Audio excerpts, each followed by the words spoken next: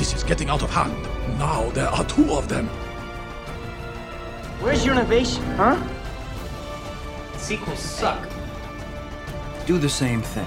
Everyone's happy. It's all about money, boys! Here we go again. Hey guys, and welcome back to the final episode of Franchise Fatigue. This is a show where we used to review film series one movie at a time, but no more. I'm your host, Gabe Green, and for the last time, I am here with my co-host, James Hamrick. What's up, man? Not much. What's going on? Oh, just the end of all things. Not much either. I'm glad I'm with you, Gabe. Here at the end of all things. Exactly. So we put out a short announcement episode as to the reasons why Franchise Fatigue will be ending. If you didn't catch it, go back and listen to it. We're not going to get into it all again here, but so I say this will be our final episode. We're just gonna close out with a review of the year of 2021 cinematically. Yep, we're just gonna be running through a whole bunch of fun categories and then going through our top 10 of the year. Overall, James, what are your feelings on the 2021 as a year in movies? I think there are some really good ones. It's weird because it felt like we started the year being like everything's about to start coming back. Like there was a lot of optimism about stuff, and everything opened up, and a lot of movies came out. But there was still, I don't know, it felt like we still were holding like there's still a lot of the pandemic that's holding over stuff, and I don't know if it's that or just like increased busyness, but like there were different movies that I wasn't able to see. Come to think of it, I guess a lot of it is just because I wasn't able to make the time out to see it, because my local theater is not super great. I always end up having to drive out to Dallas, and so I miss things. But there's some movies that I really did love. So I think it's we're not talking like 2015, 2016, 2019. Like we're not talking about that level by any means. I didn't walk away going, oh, I'm disappointed. Like I said, the movies that I love this year, I've really loved. But it still doesn't feel like we just got just nonstop smashes, just nonstop crazy amounts of incredible movies. And I think certain years, like I said, like honestly, really 2014, 15, 16, 19. I mean, even said it, like really, the 2010s, every year really had some absolute freaking bangers. And it wasn't even just some, it was like some all-time greats. 2019 had Jojo Rabbit, 1917, and Parasite. Like, those were my top three of that year. That's amazing. Like, it's not often you get, I think, films of that quality, so many of them in one year. And there were a couple other great ones as well. The thing is, I feel like in film groups and film circles, it's because we do have some years that are just such high highs. It becomes like a normal thing to like start bashing other years and saying this year wasn't a good year for film and stuff. And I mean, I do the same thing, but as is usually the case, I'll go and I'll click that year in Letterboxd and be like, wait a second, I really like that movie. Wait, that one was super good. I didn't know that came out. And it's rare to me just because of, I mean, even in a slow year, crap loads of movies come out. Yeah. It's insane amounts of movies come out. And so I never really feel like I'm ultimately walking away from a year being like, that was a, lost cause. Like, no, man, we got some good stuff that I'm going to rewatch for sure. Yeah, for me, I thought it was okay. My big disappointment is I didn't find the one film that just really grabs me and I come away just absolutely love it. Like this year I did not have a film that went over 4 stars. There's quite a pretty large handful of 4-star films, but I never got to a 4.5, which are those films that I really truly love. So that was a little disappointing. And there were a couple strategic, serious disappointments as well that we'll talk about later. So moving into our first question, James, how many films have you seen from 2021? Just to give kind of some context. Boy, I feel like this is going to be very similar to last year because I remember the disparity being massive. I saw 22 new films this year, including streaming releases. Yeah. Okay. And so it's low. There's a lot of and that number is disappointing to me because part of the biggest disappointment of 2022 or 2021 was myself because there are all these like I'm like, dude, Yes, you were also my big disappointment of that year. dang it. I was like, man, we're getting like a new Edgar Wright movie in the theater. We're getting a new freaking Wes Anderson. Like Spielberg. I get to go and I get to see these guys in the big screen, and I ended up missing both of those. Oh man. And so, like, the thing is, like, I know the list when we get to the top 10 at the end, it's very much going to be a top 10 right now, because there were, unfortunately, I had like just a ton of misses. So yeah, it's 22 in total for me. Well, not to brag, but I had 68 this year, which is honestly nothing compared to some like critic friends I have who see like 200 films from any given year, which is, I don't believe them. They're lying. It's not even true. How do you do that and still like try to get in a few viewings of like stuff that didn't literally just come out? I have no idea. Yeah, so I'm at 68 for 2021. And 15 of those would have been home video releases. The rest I was able to catch in theaters. Next one, favorite theatrical rerun. It's pretty much stopped by now, but from like the last half of 2020, but for like the last half of 2020 and actually the first half of 2021, they were recycling a whole lot of older films in theaters. Were you able to catch any that stood out to you? Man, there was a lot that I wanted to see, but I wasn't able to. Oh, so I know this is something that the theater does in general, so it's not really like I got to, it's because of the pandemic. I watched the original Solaris in theaters, which is really cool, but I missed getting to see The Third Man. I missed getting to see Casablanca. I missed getting to see like Jaws and Indiana Jones. It was just a ton that I was like, man, I want to see this. So Solaris was the one that I got to make it out for, but there was a lot of stuff that was coming that I Sweet. So I saw a couple. I saw a lot of reruns, but here's a couple that stood out to me. First off, The Shawshank Redemption. That was my first time seeing it, and it's every bit as great as I'd ever heard. It's so good. It's this beautiful, massive epic about humanity and things like that. The record player scene is one of those moments of cinema. Like it's transcendent. It's just it throws you back in your seat, and you're just like, what? It's so good. And the crazy thing is, this was his directorial debut for Frank Darabont. I don't understand. Like it's just it's a perfectly made movie. Like it feels like the work of a master, like something Spielberg would have made in his 30th year of filmmaking. Yeah. Next one was a Karate Kid. Again, another first time. That movie's really fun. I see why people liked it.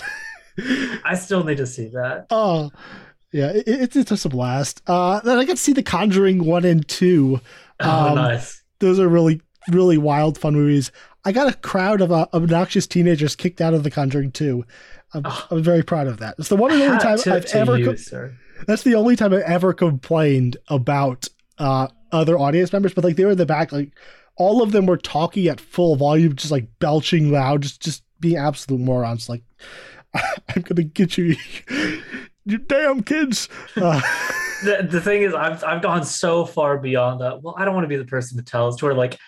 I mean, I just had a positive emotional reaction to hearing this. We're like, yes, cleanse these theaters of this filth. But Phoenix theaters are generally pretty good. Like I constantly hear horror stories, but I've experienced very few. That was the worst. The last one was West Side Story. Before the sequel came out, there was a re-release of that. That's also a really good movie. It's just a big kind of, again, I mean, it's using that word, epic. The cinematography is insane. The dance choreography. I'm not in love with all the songs, but just it's such a wonderful production. Still need to see that too. All right, so next category would be movies you wanted to see this year but missed. I'm going to start this one. I actually saw pretty much most of what I wanted to see. There are only a few here. First one was Bo Burnham's Inside. I don't know if it's actually a movie, but it's on Letterboxd and a lot of people are counting it as movies. When I first heard about this, it was like, it looked really stupid, but then I keep hearing more and more about it and my curiosity got sparked. I really don't know much about it. I guess it's kind of like a variety sketch show. Like you saw it, right? No, I actually haven't seen it. Oh, Uh, my experience with Bo Burnham is mostly just like his short form comedy. Like I've never watched any of his stand up specials. all I know is Eighth Grade. He directed that a couple Yeah. year or two ago. I hear that's fantastic too, It was pretty good. but I haven't seen that. And so, yeah, just I really like what I've seen from him, and so I'm expecting to really enjoy it. It's just I'm also like I like the idea of being like, oh well, I want to watch everything leading up to it, and so I'm like, I want to watch all of his comedy specials and see him mature into the person he's going to be in Inside, and I just haven't gotten started on the comedy specials yet. Yeah, so there's that. The Mitchells versus the Machines. I have heard that I thought the trailer was kind of bad, and then pretty everyone was like, "Oh wait, this is the most amazing animated movie that ever been made since Into the Spider-Verse." So I gotta see it. That's another one that I missed. Next one is The Matrix Resurrections. The reception for this is interesting. Like both from the people who hated it and the ones who loved it have kind of dampened my interest. Like the people who love it are saying for reasons that I'm not terribly interested in. So I don't know. It looks really weird. I definitely want to see it again, but I just never got around to it. But I do need to rewatch the trilogy first because I hear it's very self-referential on itself. Yeah, that's another one that I wanted to see, but I was like, I need to, because I actually never seen the third one in the trilogy, and I saw Revolutions one time like 15 years ago, and so I definitely need to like I'm interested in it just because of what it is. It sounds like just a weird kind of movie, and like I'm always down for like weird big budget movies, and so I definitely want to do like a trilogy viewing and then get that in. Then there's The Beatles Get Back. It's not actually a movie. It's now a TV series. It was on my most anticipated list, I think, in 2019 episode. But it's turned into a series. I don't have 9 hours to devote to the Beatles at the moment, but I do want to see it. That's also on my list. And like I really want to watch that. I want to just like take a couple days off and have like just a Beatles staycation, because I really want to watch that.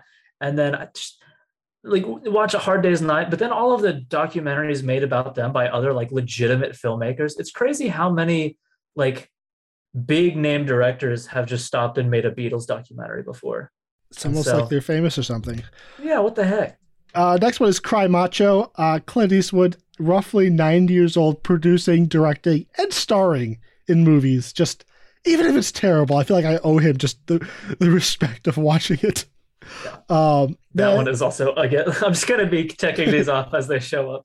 That one's also on my list. And it's just because like, I really like those kinds of movies, you know, like the legacy, looking back. And he's still doing good work. Like The Mule, some people didn't like The Mule. I like The Mule. I really like Richard Jewell. Sully is good. Haven't seen American Sniper, but like he's still doing like solid work. Next one is Oxygen. It's like a single location thriller from Alejandro Aja. He did Crawl a couple years back, and he has a couple of well received horror films throughout his career.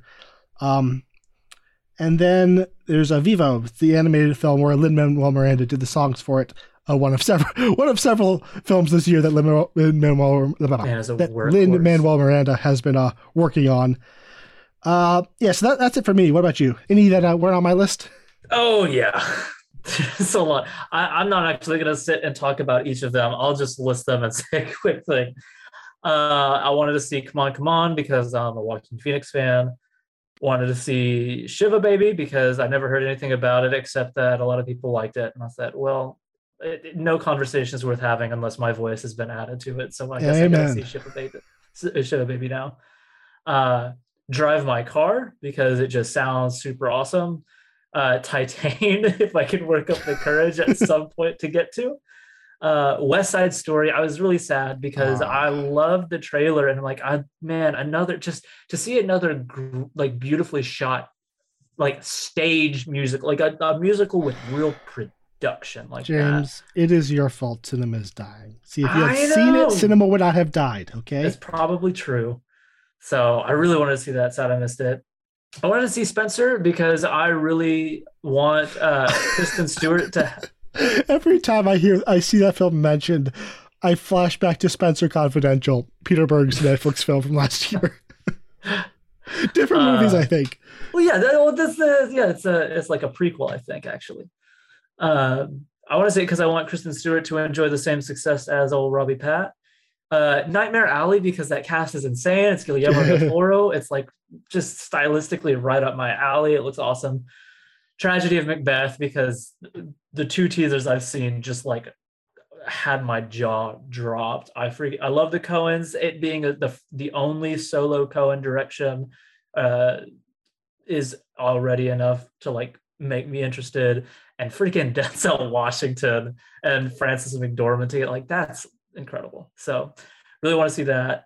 Didn't get to see Last Night in Soho, which depresses me out of my mind. I'm a fake Edgar Wright fan, and everybody should just make fun of me.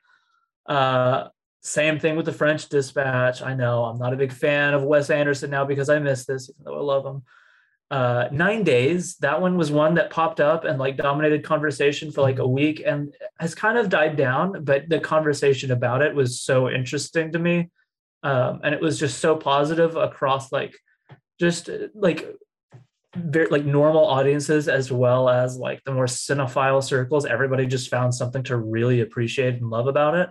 I really want to see The Humans because I really love Steven Yeun, and it looks really weird and interesting and is apparently horror, which I didn't know. And so it's like, did he make it or is he just acting in it? He's just acting in it. It's like an ensemble, but it looks very like, it looks eerie. I never would have guessed it as horror, but a friend saw it and said, dude, it's like a surprise horror movie and it's really good. And I was like, ooh, interested. And then last 2, I wanted to see Mass. All I saw for it was the trailer, and there wasn't a lot of conversation after the trailer. Like everything I saw was positive, but I just didn't see it showing up a whole lot. But I really like Harry Potter reminded me of how much I love Jason Isaacs. And I'm like, man, if this is a movie that just gets him, like gives him a stage and says like, be a big actor, like win an award kind of performance, I really want to see that. So I really want to see that. Sad I missed it. And then lastly, I want to see the Power of the Dog. I freaking love Benedict Cumberbatch. Apparently he gives like maybe his best ever. I really like he's done that in 70% of the films he's in. So that's which is why whenever they say he's great again, I believe him. And I'm like becoming just the biggest Jesse Plemons fanboy. Like he is like the ultimate reliable actor. Like I know he's gonna be great, and he shows up in these bit parts for like The Master and why am I going blank? He's been an insane amount. Game Night. Did you mention that? Obviously Breaking Bad. Let me know. He was in Jungle Cruise as the villain or something. Weird. Like yeah, he's everywhere, but he's always so good. Also like. He is freaking incredible, and I'm thinking of ending things, and I'm just like, that should have been. I mean, that's an intentionally inaccessible movie in a lot of ways, and it was never going to be the thing that was going to make him a star. But I'm waiting for some like big, prestigious director who also draws a crowd to finally write him the role he needs to blow up, because I just freaking love Jesse Plemons. I think he's just going to be a really good supporting actor for a very long time. Yeah, but the thing is that like there's a tier of supporting actors that he still hasn't reached for some reason. I feel like he's not. I mean, he's in Disney, so I mean, where can you go from there? That's true. But like Willem Dafoe is kind of like, I'm thinking like Willem Dafoe, Ben Mendelsohn, who's kind of like Norman Rockwell. I said Norman Rockwell. Sam Rockwell. Like these actors that I freaking adore, and I feel like get all of this kind of love, and it's, to me, I don't know, maybe he has, and I haven't seen enough of it, but I want Jesse Plemons there. All that to say, I've now been seeing it as like a Best Picture front runner, so I'm like, well, I need to see this. So much for not talking about them. Yeah, oops. But hey, that's what the show's for.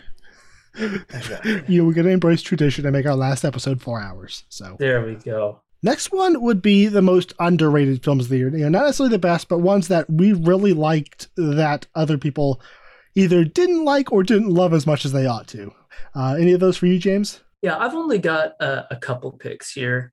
Um, there's going to be a lot. There's not going to be a huge variety in mine just because I was dumb and didn't see enough. But for underrated, my first pick is Eternals. Uh, it's correct me if I'm wrong. It's the only like rotten MCU film. Yeah. Yeah, that really makes me sad because I don't know. I mean I'm still, I'm still seeing these movies and excited about these movies, but I am one of the people who's like, man, I really want to see like a big swing. I want to see, and not even just a big swing, but a swing in a different direction, like do something crazy. And Eternals impressed me in a lot of ways, and it's not going to see any return on that, and we're not going to get another movie like that, I think, within the MCU. And like I definitely see a lot of people defending it. Like I saw like some sincere love for it in different places, and that made me happy. But it's just a lot of people reacted very negatively to it. And so with it being, and I also think just it being the only one in the negatives is absolute insanity. Yeah, so I missed the first theatrical run. I only caught it like 3 days ago at my local Dollar Theater. And it's an interesting movie. I don't think it deserves to be negative, but I think it deserves some of the criticisms it's getting. It's wild. Like it's one of those films that I respect a lot. Also, like I think it makes some just mistakes that are so basic and like, what were you thinking kind of things. You just watch your mouth. What are you thinking, James? What were you thinking, man? What's so weird is it was a viewing where like there were various points where I'm like, will I not like this? Will I like? I had a weird rocky bumpy relationship the whole time, and then like by the end I was like, man, I think maybe part of it is just that it gave me that weird, like it was an experience that other movies just don't give me, and I really really appreciated that. And then some of the issues ended up going away on retrospect and stuff. I still have my own handful of issues with it, but I think like it's also like it depends on how much you weigh certain things. And I think that for me, where it succeeds are in categories that do carry a lot of weight for me. And so it's like, man, because it succeeded so much over here, these issues that I have with it weigh a little less. I don't know. It's a very, very weird movie. And a lot of it plays towards like, I don't know, my taste. So we're going to alternate through these. My first most underrated film would be Dear Evan Hansen. Once in a while, like probably once or twice a year, you get these films where the internet just decides this is what we're hating on today. And everyone just gleefully piles on. It becomes a feeding frenzy. It just feeds on itself. And it's like the film itself kind of becomes irrelevant and just the narrative takes over. I would put this one kind of next to like Batman and the Batman versus Superman and The Last Jedi as film, like some of the most dishonestly maligned films I've seen. Whereas eventually the critiques stopped resembling the film. The thing they're criticizing, they're criticizing things that aren't actually in the film. They're saying things they're saying things about it that never happened, or denying that things that definitely did happen in the film ever happened. It gets so weird sometimes. And I'm not going to get into the film itself just because it's going to show up later on my list, but it was really frustrating. You know, I was a big fan of the musical. You know, love the songs. They've meant a lot to me. And then seeing the reaction was kind of weirded me out that I saw. I was like, what movie are these people talking about? So yeah, that's one where it's just, and I don't want to, you know, say that everyone who disliked it did it for dishonest reasons, or that there are no good reasons to dislike it. But after a point, there was a lot of dishonesty, I feel like, in the narratives about this thing, where like they're literally saying this film does this thing, but that never happens, and basically, and very much denying what the film is actually doing and about. So it's really weird. The film is very flawed, but I still think it ends up being very good, and for me, very emotionally powerful in certain areas, and just kind of touching on some things that in very insightful ways that I don't often see addressed. So yeah, that would definitely be one of the underrated ones for me. So that's one I missed as well. but I do want to circle back to that one just because the conversation was so massive. It's been too long since I've gotten to go up to bat for a movie. It's probably worth listening to the soundtrack first. It's another one from Pasek and Paul. So they have La La Land, The Greatest Showman, and this, all very different, like stylistically. That is, they're talented dudes. So my next one is Old. To me, Old is whenever you gotta separate Shyamalan. There's just unapologetically bad Shyamalan. I'm pretending those movies don't exist. In a world where those movies don't exist, Old is bottom tier Shyamalan. It's bottom tier of his movies that I enjoy. But I really liked it. And I think it's got a whole slew of problems. And Shyamalan isn't, weirdly enough, it's good that it's following up that, because Shyamalan's somebody that the internet has just like gleefully sunk their teeth into. They don't feel bad about it. It's a wolf that bit a rabbit and is shaking it around and having the time of its life. And it makes me sad because I really like the rabbit. I'm like, don't leave it alone. And I like this metaphor. Exactly. Okay, I'm going to stick to it. I'm going to mold it into whatever I need it to be and mean. But I don't feel like people, split in a weird, like it was this weird thing that everybody did like, and it had some people be like, oh, maybe he's back. But then a lot of people were like, it's a fluke, it's a one-off kind of thing, blah, blah, blah. And so even though I think Split gave him a lot of momentum, especially going into Glass, because Glass was as divisive as it was, I think that really... But it's also good. It is good. And so I think that killed a lot of his momentum, and Old certainly didn't add the momentum at all. And, I think if people were fair... I will say about the reception, there were a lot of people kind of, even if they didn't like it, kind of giving it the benefit of the doubt. It didn't seem to be as gleeful as some of the films from him. Maybe I'm letting too many experiences just kind of define it for me. But I remember saying a lot of like, it's an absolute garbage trash movie from a director who's just done garbage trash. Who's surprised? And I'm like, ugh. Shyamalan has kind of become a litmus test for me to like see the kind of film fan someone is, because he's somebody that you get a pass to, like, you don't have to think about why you don't like him.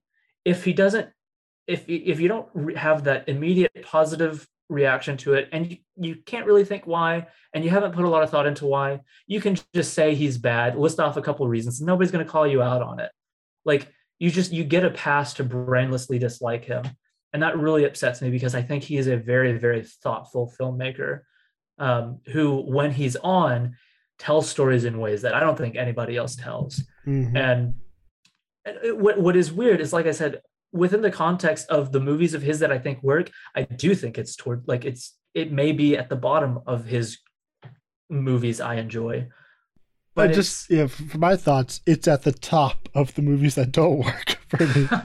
Well, that's close enough. Yeah, it's better than his usual bad.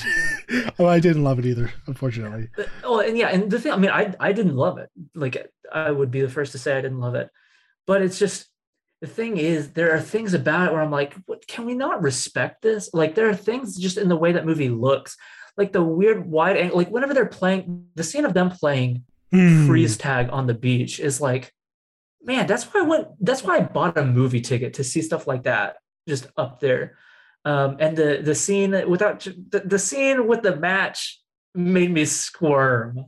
Match. I'm blanking. They're lighting the match, and every time they see, oh gosh, like, they're just like, it's such a weird, like, who writes that? Who makes this movie? Who does this weird thing? And even and maybe you shouldn't. Maybe you shouldn't, because you get movies that are just like this weird and don't work in the ways that it doesn't work. But I respect the crap out of it. And there was too much within it that I'm like, only a guy who knows film could have done that. That's not an accident. This thing that worked over here, this thing that worked among other things that didn't, bad filmmakers don't accidentally stumble upon that thing. And so even amidst all of its flaws, I'm like, don't hate it. Stop hating this. Stop calling this trash. It's not trash. And it just really made me upset because I like Shyamalan. Yeah, that was definitely a movie. But see, it's not just a movie in the way that like, well, that was a movie. It's like, Oh, I don't say that about boring movies. That was a movie. yeah, It means- like that's it's like that was a movie that happened. What is this weird thing? Next one for me would be Cherry. Again, almost I would repeat almost the same things of what I said about Dear Evan Hansen, where it was a film that the internet decided to hate before it ever came out. Like, how dare the Russo brothers think they can make a real movie? And the weirdest thing is, like, how is it these guys are the ones that the internet decided to just hack? Like, the guys who made several of the MCU's best films, like, they've made 4 I would consider great blockbusters in a row, which, does that ever happen? Like, I can't think of many filmmakers who have a consistent run of good mega blockbusters without like other films in between or without a bad sequel. Like, that's like, that run on itself is pretty impressive, but that's kind of besides the point. Yeah, but the thing that was really interesting to me about some of the reception was that it kind of revealed just how otherwise intelligent and well-versed critics can kind of become cinematically illiterate when it comes to films they don't like. Like, for example, the Russos filmed this movie where it's separated into chapters, and each chapter is done with a very different visual style and language. And that's because it's an experiential movie where each segment is grounded in the character's mental and emotional state, how he feels about the world. We're kind of brought into that, and the visualization is of how he is feeling. And he goes through just a major kind of roller coaster of a life. So there's a wild variation between the styles and the different segments. And the reviews are like, oh my gosh, it's over stylized, and the Russos are just showing off. And I didn't read a single negative review that even acknowledged that this was an artistic choice to present the feelings of the character. It's like, how do you become a critic if you can't even tell? Like, and it really frustrates me when people criticize a thing without even criticize a thing about a film without even understanding its purpose. Like, figure out its purpose and then decide if it does or doesn't work. Whatever. I'm ranting. This is another film that's going to show up later. So just I thought it was pretty effective. Very much, it reminded me a lot of Trainspotting, again with another very wild stylized film that is very much about living in a character's perspective of the world, and view of the world around them. Yeah, that is one that should have been on my list that I wanted to see, because I did really want to see that, because I really like Tom Holland, and He's pretty good. I had like I thought that, what was it? Is it 21 Bridges? Is that the Russo produced movie? Yeah, Agbo. Yeah, it was their first one, I believe, and they did Extraction. Both okay. Yeah, I was like very interested in whatever they do after the MCU, and then I let this kind of come and go. And so it's one that I have definite plans to circle back to. Okay. And the last one would be Snake Eyes. This is not a great film, but I found it to be an immense amount of dumb fun. And with I think just a really cool cinematic style. It's very slick, and it has ninjas with swords. Like, James, show me your best film and tell me how many ninjas with swords are in it. Dang it, there's none. Exactly. It was a lot of fun. Henry Golding is always great, but the MVP for me was a guy named Andrew Koji. He plays Storm Shadow pre-turning evil. I don't know a lot about G.I. Joe, but he was kind of a revelation inside of a really dumb film. But I found it to be a lot of fun, and the hate seemed a bit excessive. Yeah, to me, that's one that I'm gonna throw on at some point and be like, I had a good time. I don't know what everybody's arguing about. That's pretty much what I feel about it. But the hate was like, there was a lot of hate for it. It's like, hey, there's some good stuff. I can't imagine like building up the energy to hate a movie like that. Be like, it's gonna be what it's gonna be. Like, why are you? I mean, there are people who care about G.I. Joe, so well, then that's their problem. So the next one would be our pleasant surprises, films that we weren't expecting to like that turned out to be pretty good. James first. Okay, so I actually don't have any in this category. Maybe that says something about me, but... I mean, you were definitely a bit more selective with your viewings of 2021 than I was. I saw Yeah, a lot more. yeah, I didn't see nearly as much. And like the things that I anticipated liking, I ended up liking, and the things that I anticipated disliking, I ended up disliking. And there actually wasn't really a lot of those. And so yeah, there wasn't that I didn't stumble across that movie that I didn't really want to watch, but was then like surprised. All right.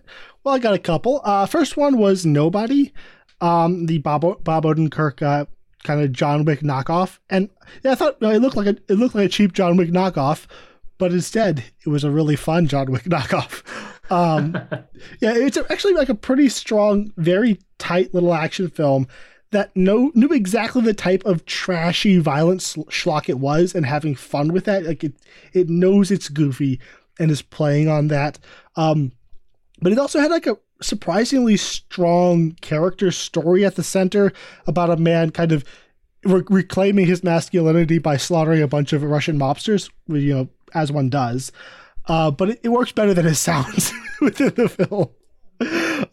It has a Christopher Lloyd at like, I don't know how he's like 80 now, I think. Oh, but wow. I he's didn't know he's in it. shooting a bunch of Russian mobsters. So like you want to see that, obviously. Oh yeah. Yeah, I really wanted to see that. I'm a big Bob Odenkirk fan. Saul Goodman is one of the all-time great side characters. He is very good. And so yeah, that'll probably be one I'll eventually get to. Next one was The Witcher: Nightmare of the Wolf. The reason I wasn't excited for this, despite being a big Witcher fan, more the books than the series, but I'm a fan of the series, was because Netflix makes terrible trailers, as always. But it turned out to be pretty good. It's just very, lots of entertaining, grisly Witcher versus monster action. And I mean, very, very, very grisly. Nice. And it tells some pretty important backstory for the series. And I think has a, surprisingly effective emotional core about the personal cost that comes with this life for the characters. But all it was just a fun animated action film.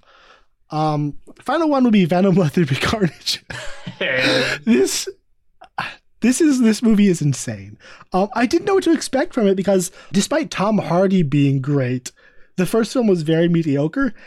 And I adore Andy Serkis as an actor, but I didn't love his Mowgli movie, and the trailers weren't amazing. The buzz was middling. And so then I saw it, and I realized that this is an unashamed, balls-to-the-wall B movie. Very much like Malignant, where this is a silly movie, and the director knows he's making a silly movie, and he's having all the fun in the world with, in how he's making it, and it's never concerned with anything more than just being as fun and wild and ridiculous as possible in any given second. It's kind of a callback to just a sillier era in Hollywood, except it has a massive budget and really slick filmmaking. I had the whole theater to myself, and I was just sitting there cackling at how stupid and fun it was. I don't know how this movie got made, like, because usually people like these superhero films are very self-serious. And I don't know how did he make this and sneak it past the studio? It's so ridiculous. Tom Hardy was born for this role. The dynamic between Eddie and Venom is so much fun. Just like watching the trailers, I'm laughing out loud. Catch up! Like just the ridiculous, yummy kind of interactions between the characters. It's great. It's not very good, but it's great. Yeah, I mean, that like we've had friends actively try to like discourage me from seeing it and just vent about how much they loathe this movie. And it's been so counterproductive for their cause, because as they go about, I'm like, oh my gosh, dude, I've got to see this. Because to me, like, I really appreciate that kind of thing where it's like, dude, I don't know who said yes to any of this. I don't know. Somebody forgot to look at the dailies somewhere. Somebody forgot to check up on Andy, and he came back and was like, hey, I did this. All right, so next one would be our least favorite films of 2021. Starting with you, James. All right, I only got two here. First one is F9, baby. What a surprise. I had gone through this whole series a few years ago with a friend he's a really good friend, and he'll watch some of the movies that I really love, and he'll love them for the right reasons. But he, more than me, can go into these. This is with this friend. He showed me Columbiana, thinking I could bring it onto underrated, and I watched it, and that is a bad movie. But like I went through, and this was before Fate of the Furious, and Hobbs and Shaw. So I went through 1 through 7, and they were enjoyable because he like, as the stunts happen, he literally screams. He's like, yes! It's like, am I this friend? You're not this friend, but you would probably have fun watching these movies with this friend. And so the new one was coming out, and because we went through this marathon, he and his wife were like, hey guys, we got to get the group to go see it. Like, we've got to. And I was like, you know what? I'll go, but only like on one condition. Like, you've got to watch this as if we're watching them at your house. And surely enough, whenever that car is crossing and the little cable gets wrapped around it and it starts swinging, we're in a group of like 10 people. And unfortunately, I'm on the opposite side that he is. And yet, even still, as that car is swinging, I hear, yes, from his side of the theater. And he is shouting for joy during this dumb stuff. So it was fun in that aspect. But because I didn't get to hear so why is this on your worst list? Okay, so with that aside, the thing is, that was the one moment I really got to hear him. I didn't get to hear the commentary. Instead, I was sitting by another friend who has more similar taste, especially in things that we aren't really a big fan of. And so I didn't get to have like that secondhand joy. And so outside of that one moment that I got to hear my friend shout, it was really just like me sitting there for 2.5 hours going like, man, this is just, it's not for me. Like, in a weird way, I enjoyed the family melodrama. Like, I enjoyed some of the soap opera elements between like John Cena and Dom, and like I could see the brotherly resemblance. I thought was the funniest line in the entire world, considering the actors. But like, when they're talking about betrayal and like, you did this to dad, it's like, if you don't lose this, like, I'm like, this is so silly. But I actually had fun with like the dialogue and the characters. Unfortunately, it feels like anytime I go 5 minutes of enjoying that, I have to sit through this 15-minute sequence of, it's like, it's not, to me, it's not even like the fun kind of insanity. It's like, man, we've already jumped off of buses. We've already like, this is just, I got action fatigue like 1/3 into that movie, and I realized I still had 2/3 left, and I'm like, oh man, it was a very, very long viewing, and I thought that we had reached like the climax like 3 times before we really did. And so, being you sounds really sad. There are other movies that give me that kind of rush and joy, but man, this was not it. Not for me. So my first least favorite would be Don't Breathe 2.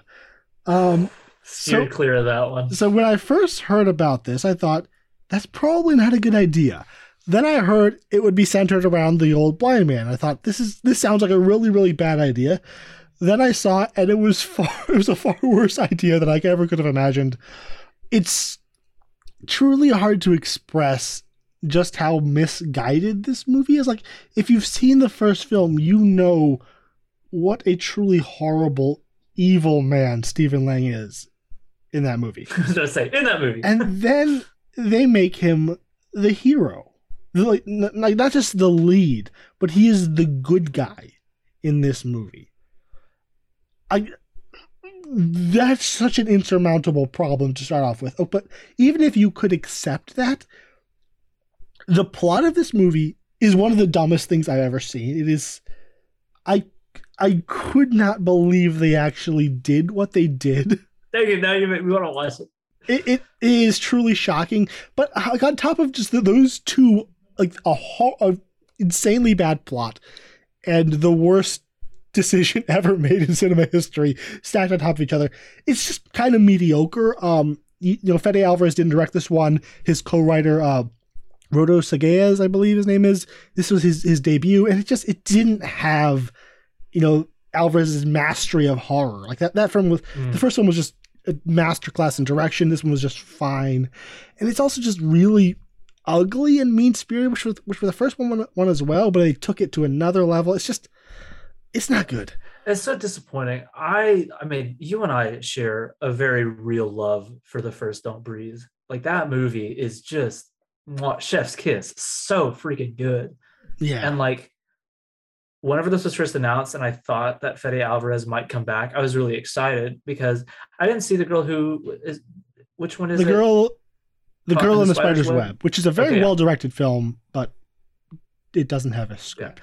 And so I like with that mixed reception, I was like, let's hold something that'll tempt Alvarez back over to horror because I need his style of Spanish horror. It's Hey just man, like, he directed the reshoots for Chaos Walking, so there's that for you. well, there we go. We'll see. But I was really hoping he would come back to the director's chair. And whenever I found out he didn't, I thought it was kind of like you. It was just a series of like, well, that's a bit of like that's disappointing. And then it's gonna be him. It's like, oh, that's he's not the hero. And then it's like it's just all of these things are like the more I find out about this, why is this a thing? And so yeah, never ended up getting to it. Next one for me would be Mortal Kombat. This is just a bad movie. The action direction was bad, the acting was bad, the dialogue was bad. Like, as you saw from like Venom Let There Be Carnage, I can enjoy a bad movie if it's well made, as in, quote unquote well made. Like it's good craftsmanship, good acting, like they're trying. Like this was just cheap and ugly and just incoherently directed, and worst of all, it's a martial arts movie, but the martial arts was never really any good. Yeah, it's not good. This will show up in a different category for me. My next, I have two least favorites. My other one is John Lee Hancock's The Little Things. I didn't necessarily have high expectations, but I like Jared Leto, and obviously Denzel deserves all the respect in the world. And I've been rooting for Rami Malek for a while, and I'm waiting for that rooting for him to really pay off. I mean, he got a Best Actor Oscar. Yeah, but I never saw that because that movie looked boring. But I was like, I want to see this. And I know it predates Seven. So it's like, you can't just without caveat call it like a Fincher ripoff. Yeah, But it's like a 30-year-old script. Yeah. But I do like stylistically, it's, well, you know what? I feel like I can even complain about it without bringing up Fincher. Like I think the editing is like really, really bad. Like there's no, I don't know if there's a better word for it. I always just use the word tissue. To me, there's no like connective tissue between these scenes where they're like, we got to go over there, cut to over there, we're there. And then like there'll be scenes where like things that are like time is really ticking. They're like, we got to send so-and-so out.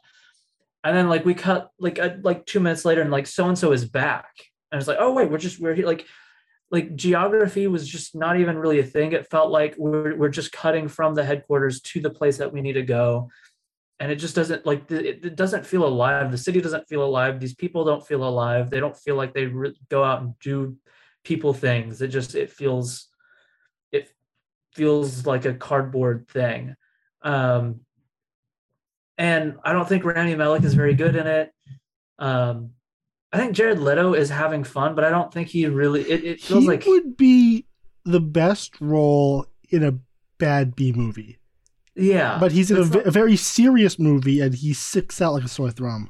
Yeah, his whole thing, and like that's the thing. Like in a bad B movie, he's fun and it's weird, and he's not a real person, because the problem with this movie is like he looks like that weird guy who works in some store and like stocks stuff in the back aisle, never washes his hair, and like doesn't really like it's just socially awkward. Like that's how he looks. And then he's this like perverse but charismatic kind of character where he's like going for jokes and he's being weird and exaggerated. Like there's 3 different ideas for a character that he's trying to play out all at once, which, like you said, could be fun in a bad, like it just in some sort of weird B movie to have fun with. But that's not at all what Hancock set out to do with this movie. And so he's weird. And then I also just thought Denzel was a little stilted in it. It's just kind of like there were a couple of scenes that I thought he did well in, but all in all, it was like the moments with flashbacks / ghosts were really effective. Like, I thought a really cool twist on what they were doing. And I think Denzel has moments of typical Denzel brilliance, but the movie is like really lackadaisical, and it like, which is Hancock's style, and it works sometimes in more charming, hokey hometown films. Like, I think the Highwayman is pretty good, but yeah, it is just, there's a lot of just choices that don't pan out, and the story itself just isn't. I didn't dislike it as much as you, but it's just not that interesting. Yeah, the central crime, there was no intrigue in uncovering the mystery and trying to set the trap and trying to like follow. Like, it was just at every turn that I was supposed to like be taken in by something, I was like, none of this is really well executed, and so it felt like this weird muted version of something else. And like, when it ended, I was just like, man, that was like 2 hours that I just don't feel was rewarded at all. Which sounds like, it's super harsh. I'm not saying it's the worst movie in the world. It's just, I really do think there was no category that it truly got a passing grade in. Cinematography was nice. John Schwartzman is pretty good. It was not, but like, and again, maybe this is where I go back to Fincher, but I'm like, this is what like crime movies. I don't think it's trying to be Fincher. Like, I think it has its own kind of look to it. Yeah, but even in its look, I thought it was just kind of like, I don't know. And maybe my perception of it was painted by not really enjoying anything else about it, but I don't know. Mm-hmm. Next one for me would be The Ice Road, the Liam Neeson, Jonathan Hensleigh movie. This one was like, I've enjoyed some of this, late stage old man Neeson action films, mainly the ones by Jean-Michel Collet-Serra. Cold Pursuit was pretty good as well. But I want to see. They've gotten significantly worse in the last few years, and this was the worst of the bunch. I think main problem was it just felt unfinished. Like, there are visual effects shots that look like animatics, and previs and stuff. It's like it's not. I don't think it was color graded. Like, it looks like digital photography, just like they shot exactly what they shot on the day.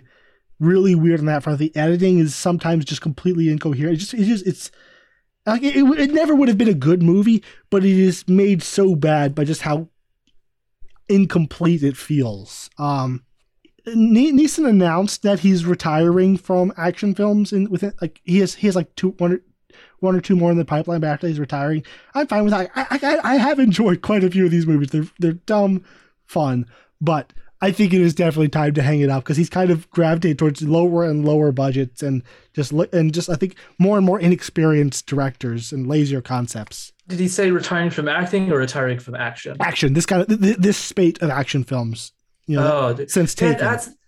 I'm ready. Like, bring him back to like I this is like a film sin. I haven't seen Schindler's List, but even having not seen Schindler's List, I have the good sense to be sad that Oscar freaking Schindler is out here making this movie. Like, I mean, this is a controversial opinion, but Schindler's List is really, really good. You should see it. And the final one, my actual worst film of the year was Anton Fuqua's Infinite. This is one of those movies where I am absolutely 100% convinced that there was massive behind the scenes upheaval. It's like that kind of Chaos Walking, or what's the Branagh film with the fairies? Artemis Fowl. Artemis Fowl, where you're watching it, it's like nothing about any of these choices makes any sense. And the filmmaker is not just competent, but I think quite good at their job. And so it's like, I only watched it because I'm a big Anton Fuqua fan, despite him often gravitating towards bad scripts. And I'd heard all the bad reviews, so I was like, I'm gonna watch it anyway. I've seen all those other films, I'm gonna watch it, and it is laughably bad. Mark Wahlberg is really miscast. It's a film where I think there's like, I'd say 90% of the dialogue is just pure terrible exposition. Like, just the action isn't even good, and Anton Fuqua is usually really good at action. It has Dylan O'Brien for like 5 minutes. Why? The only good thing about it is Chiwetel Ejiofor is so committed to this character, and he's going for it. And there's a scene where he's waterboarding Toby Jones with honey, and he's raving this mad monologue about nihilism and the meaningless of life. And it's amazing. It's a beautiful cinematic moment of wonderful acting. And I don't even know if it's good writing, but he delivers it. And the rest of the movie's terrible. Yeah. So I would say watch it for Chiwetel Ejiofor, but he's not in it enough to even justify that. It's just bad. Yeah, I hadn't heard about it until you talked about it, and then just reading reviews, I was like, oh my goodness. It got completely dumped on Paramount Plus. It's like $100 million movie made for theaters, and like, you know what? Paramount Plus looks pretty good for this. Up next would be our favorite scenes of 2021. First off, let's start with you, James. So I'll go movie by movie and just list a couple scenes from the movies that really stood out. So the first movie that I had with scenes that I chose from was Pig. And there are three moments that stood out. I mean, I adore this movie, but there are moments that I want to talk about. One is there's a scene where he's walking down the street, and I believe I only saw it once, and it's been months, but I believe it's like the house he used to live in, and he goes to it, and it's occupied by other people, and there's a kid playing on like this toy drum, like this weird kind of toy drum, Fisher Price. It's just something. And he just goes in the backyard. Oh, and it definitely was the house that he had lived in before. And he just sits by this kid, and he talks about like planting the tree, and like the kid's banging on the drum, and then he gives him the drum and lets him plant. Like, it is such a nice, tender, lovely moment that it just made me feel good in the theater. I'm like, what? This is sweet. This is so sweet. Like, there's a man who's been a lot, and here's this sweet, adorable little kid, and they're just sharing this little thing, and he's playing his little drum for him. And I'm like, it's nice to break up the cynicism in a lot of these movies that are often incredible with you can be incredible and also just be quiet and lovely and sweet, and it works. And so that moment really stands out to me. Yeah, that's very sweet, but I couldn't fully enjoy it because I was so worried the entire time that his dad was going to come out of the house with a baseball bat and get rid of this creepy man who's talking to his kid in his backyard. Like, it's a very bad scenario to get caught in. It definitely is. The thing, so I guess I'm fortunate that idea never crossed my mind, because I probably would have had the same tension. But as it said, I was just watching it being like, this is so sweet. That's just how nice. He's a little kid. He's just talking to a kid about living. They're like, more of this, please. And then without spoilers, there's the scene towards the end where like things have like the movie is mostly wrapped up. We're driving back to where we came from, and it's like this 30 seconds of him resting his head on the car window. And to me, it was one of the best moments of catharsis. Or it's just like all of the events are being processed for him, and you just it's another one. I think part of why I ended up responding so much to this movie is because it has these quiet, nice, tender, little, lovely moments of just sweet humanity. Like, it's a weird movie. It's a bonkers movie. There's all sorts of weird absurdity to laugh at, but it's like, it's also just really sweet and tender at times. And so I really loved that scene towards the end of just like, it's kind of this decompression moment. And I think it was like, there's not a lot to it, but it just really stood out to me. And then the last couple, just real quick, is the scene with him and his previous student whenever he's in her bakery. I think is another lovely little human moment where it's just people talking, and it's very sweet and nice. The moment that really got me there was, he asked, could I get another cookie? And then he walks outside and just silently hands it to one of the Wolf brothers. I forget which one. Yeah. And it's like, oh, they're bonding. It's so touching. Yeah. It's like, it's nice. It's sweet. And it's such a weird movie for all these sweet moments that happen in, but it really affected me. And then the last scene is the scene where he actually, like, it's the final moment of cooking in the movie, where like it's this final climactic confrontation thing. And we just spend like 2 minutes with these big these close-ups on his hands as he's preparing the dish. And for me, it was just like, it was that movie magic of like, oh, this looks so cool. The music's lovely. Like, it's just, it was such a sweet, like, like there's like the Toy Story 2 scene of fixing Woody, where it's like, it's just, there's something about all of it. Ratatouille. Yeah, like where it's like something happened, somewhere along when you were making the scene, you just stumbled upon like greatness, and that's how that scene was to me. It was just like all of these extreme close-ups on like, and like the precision of his hands as he did everything. It wasn't like and here's a montage of making things, like, in a weird way, because of what we know about the character at that time and his reputation as a chef. We know what all of this means. Like, the way he moves everything, the way, like, it felt so personal. I just, those are scenes from that movie. Sorry, I went too long probably, but those scenes from that I really loved. This is probably a little late for this, but there will be spoilers in this section. So if we mention a movie you haven't seen, just skip forward a few times. Okay, good. Yeah, like I don't think we can do full justice to these scenes without spoiling them. My first one would be At the Speed of Force from Zack Snyder's Justice League. This is a moment of just pure virtuoso cinematic magic. It's when Flash turns back time and saves the world. It's all just in the filmmaking, the editing, the slow-mo. Yes, slow-mo is amazing. And the music. Junkie XL's track At the Speed of Force is one of my favorites from the year. It's just kind of spellbinding, and just the visualization of the world kind of following him, rebuilding itself as he runs into a void, and the ground is repairing itself underneath each step, and the way these electricity is sparking off to the street lamps, and it's just incredible. Like I feel like I have to like bring up pictures like this. Look at this shot. This is amazing. I'm assuming that's one of yours as well. Oh, absolutely.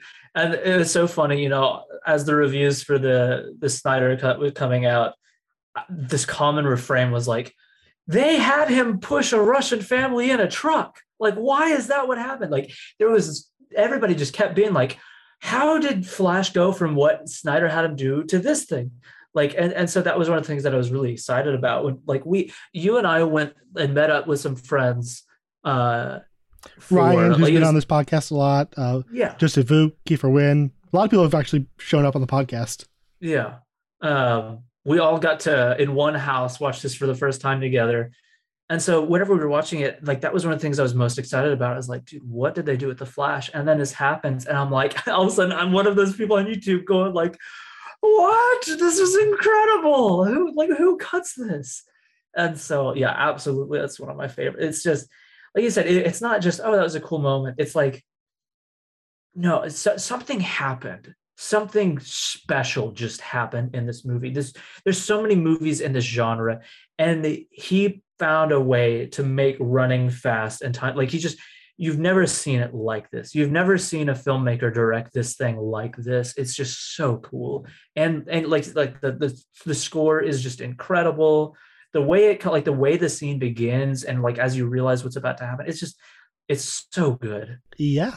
And I also had another scene from Justice League, just while we're on that subject. The game of Keep Away with Steppenwolf with the Amazonians. Yeah, on Themyscira, I think, is very cool. There's a lot about that like, there's the flexing the arrows. Like, I think that's where some of the CGI doesn't work as well, but it's just in its construction. I really like that scene a lot. The horses are not great.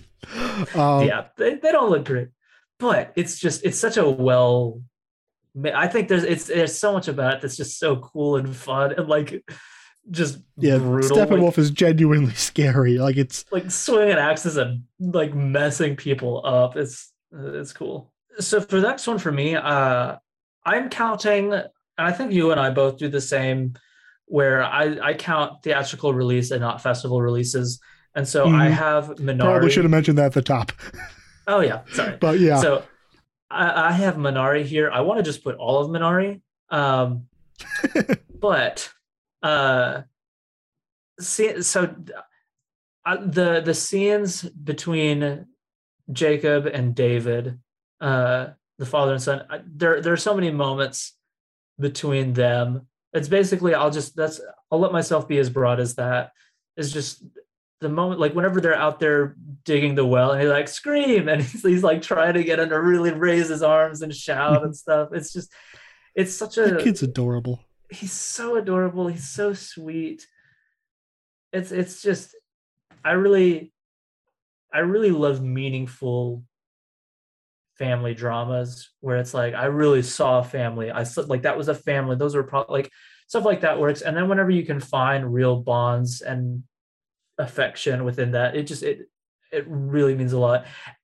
And then also any shots of the farming, like there are some top down shots of like the tractor going under the camera where it's like we're just staring down at their farmland and the tractor passes. I'm like that was beautiful. That was absolutely gorgeous. Another sequences where the music really makes it. Oh my gosh, that score is just ridiculous. My next one would be every fight scene in Shang-Chi. You saw this, right? Oh yeah. I'm no stranger to hyperbole on this show, but I genuinely think that these are some of the best fight scenes since the first Matrix. And I think that's the most apt comparison because both are very much leaning towards that kind of, is it wuxia? I don't know how it's pronounced. That style of wire fu action. And also they're both shot by Bill Pope, and they both have, they'll take the Asian style of choreography, but put in like the Western rhythms and kind of pacing for it. And for me, like that's my favorite kind of action. Like when a Westerner apes Asian style really well, but also kind of adds the way Western people kind of pace their action.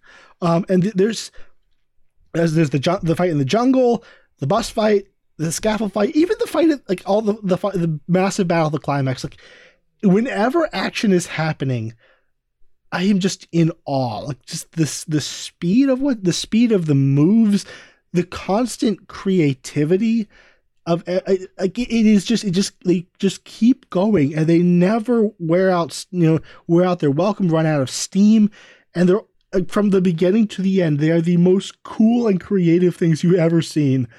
The second unit director and action coordinator, Brad Allen, who's basically, if you think of a movie with really awesome hand-to-hand combat in the last decade, he probably had some involvement in it.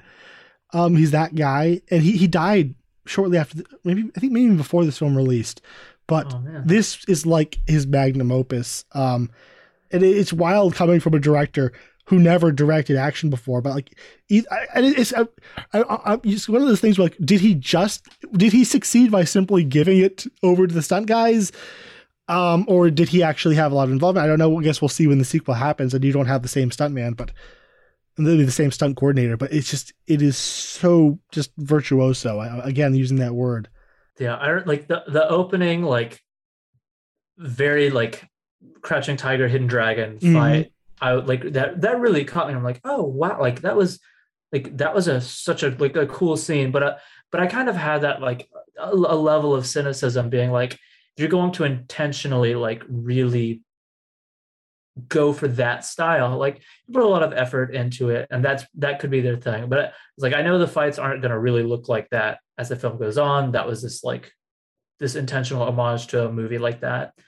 And then the bus scene happened, and it was one of those moments where you sit up in your seat where you're like, wait, what? Did I see what I just saw? And as that fight kept progressing, I was getting like progressively more excited in my seat. Like, oh my gosh, I had no idea that this was like that. I was going to get to see stuff like this. Like the way he like, it's that one shot of like, he swings on the pole up through like the top part and comes back down. I was like, and then goes into the driver's seat. Yeah. I'm like, what is going on? Are you allowed to do this? Because I was really worried about this because the director had done no action, and like his films have been like really basic indie handheld kind of thing. I was like, he has no style. Like, can he direct martial arts action?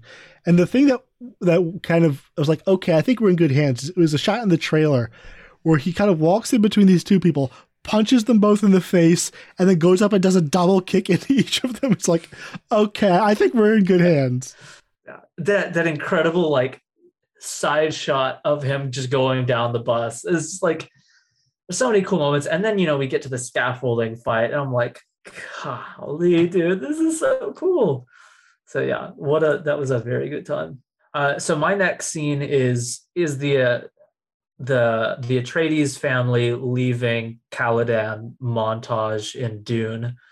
Uh, there's a lot of different like big, huge scale epic moments from this that I could choose from, but this is one of those ones in the theater where I was just like, oh man, this is like speaking my language. But it's like it's Paul. He's down in the beaches and we're seeing the water run through the rocks and the sand and stuff. And then we hear Zimmer's bonkers score just blasting up and we see all the ships taking off and everything preparing to leave and the weird space worm portal ship that like it's this huge, it's just it's a transitional scene. It's like we're going from Caladan to Arrakis, but it's like we're gonna make leaving crazy, and it's just like it's this really really cool montage of everything just being taken from this planet on, and it was like big and bombastic and in IMAX with the huge with the surround sound. It was just a fantastic theater moment. My next one would be the kind of the two songs "Words Fail" and "So Big So Small" from Dear Evan Hansen.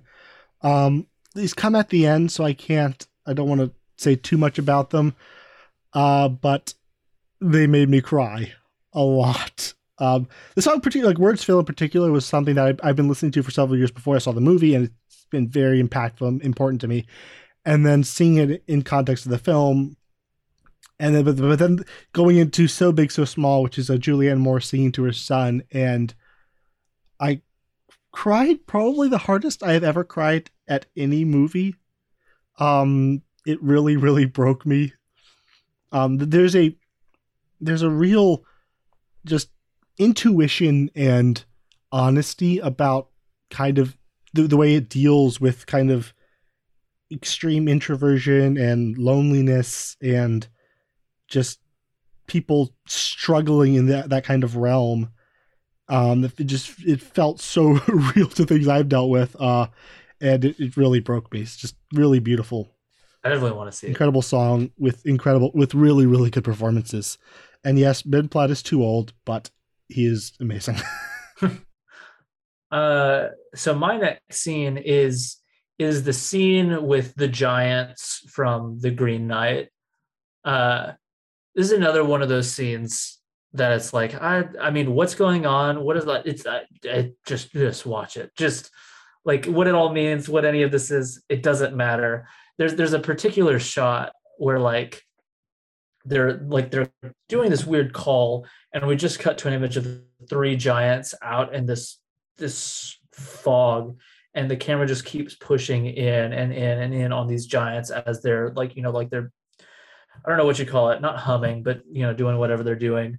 It's such a wild, weird, you could cut it out. Like, what does it matter? But it's just, that whole scene was this weird, surreal moment of like, I'm watching this weird thing happen on the screen, but like it looks so incredible, and the sound design is so incredible, and it's like I'm in another world right now, and I was like giddy in that scene. The shot I thought you were going to mention is when he like raises his axe and joins in the yell, and the fox starts howling beside him.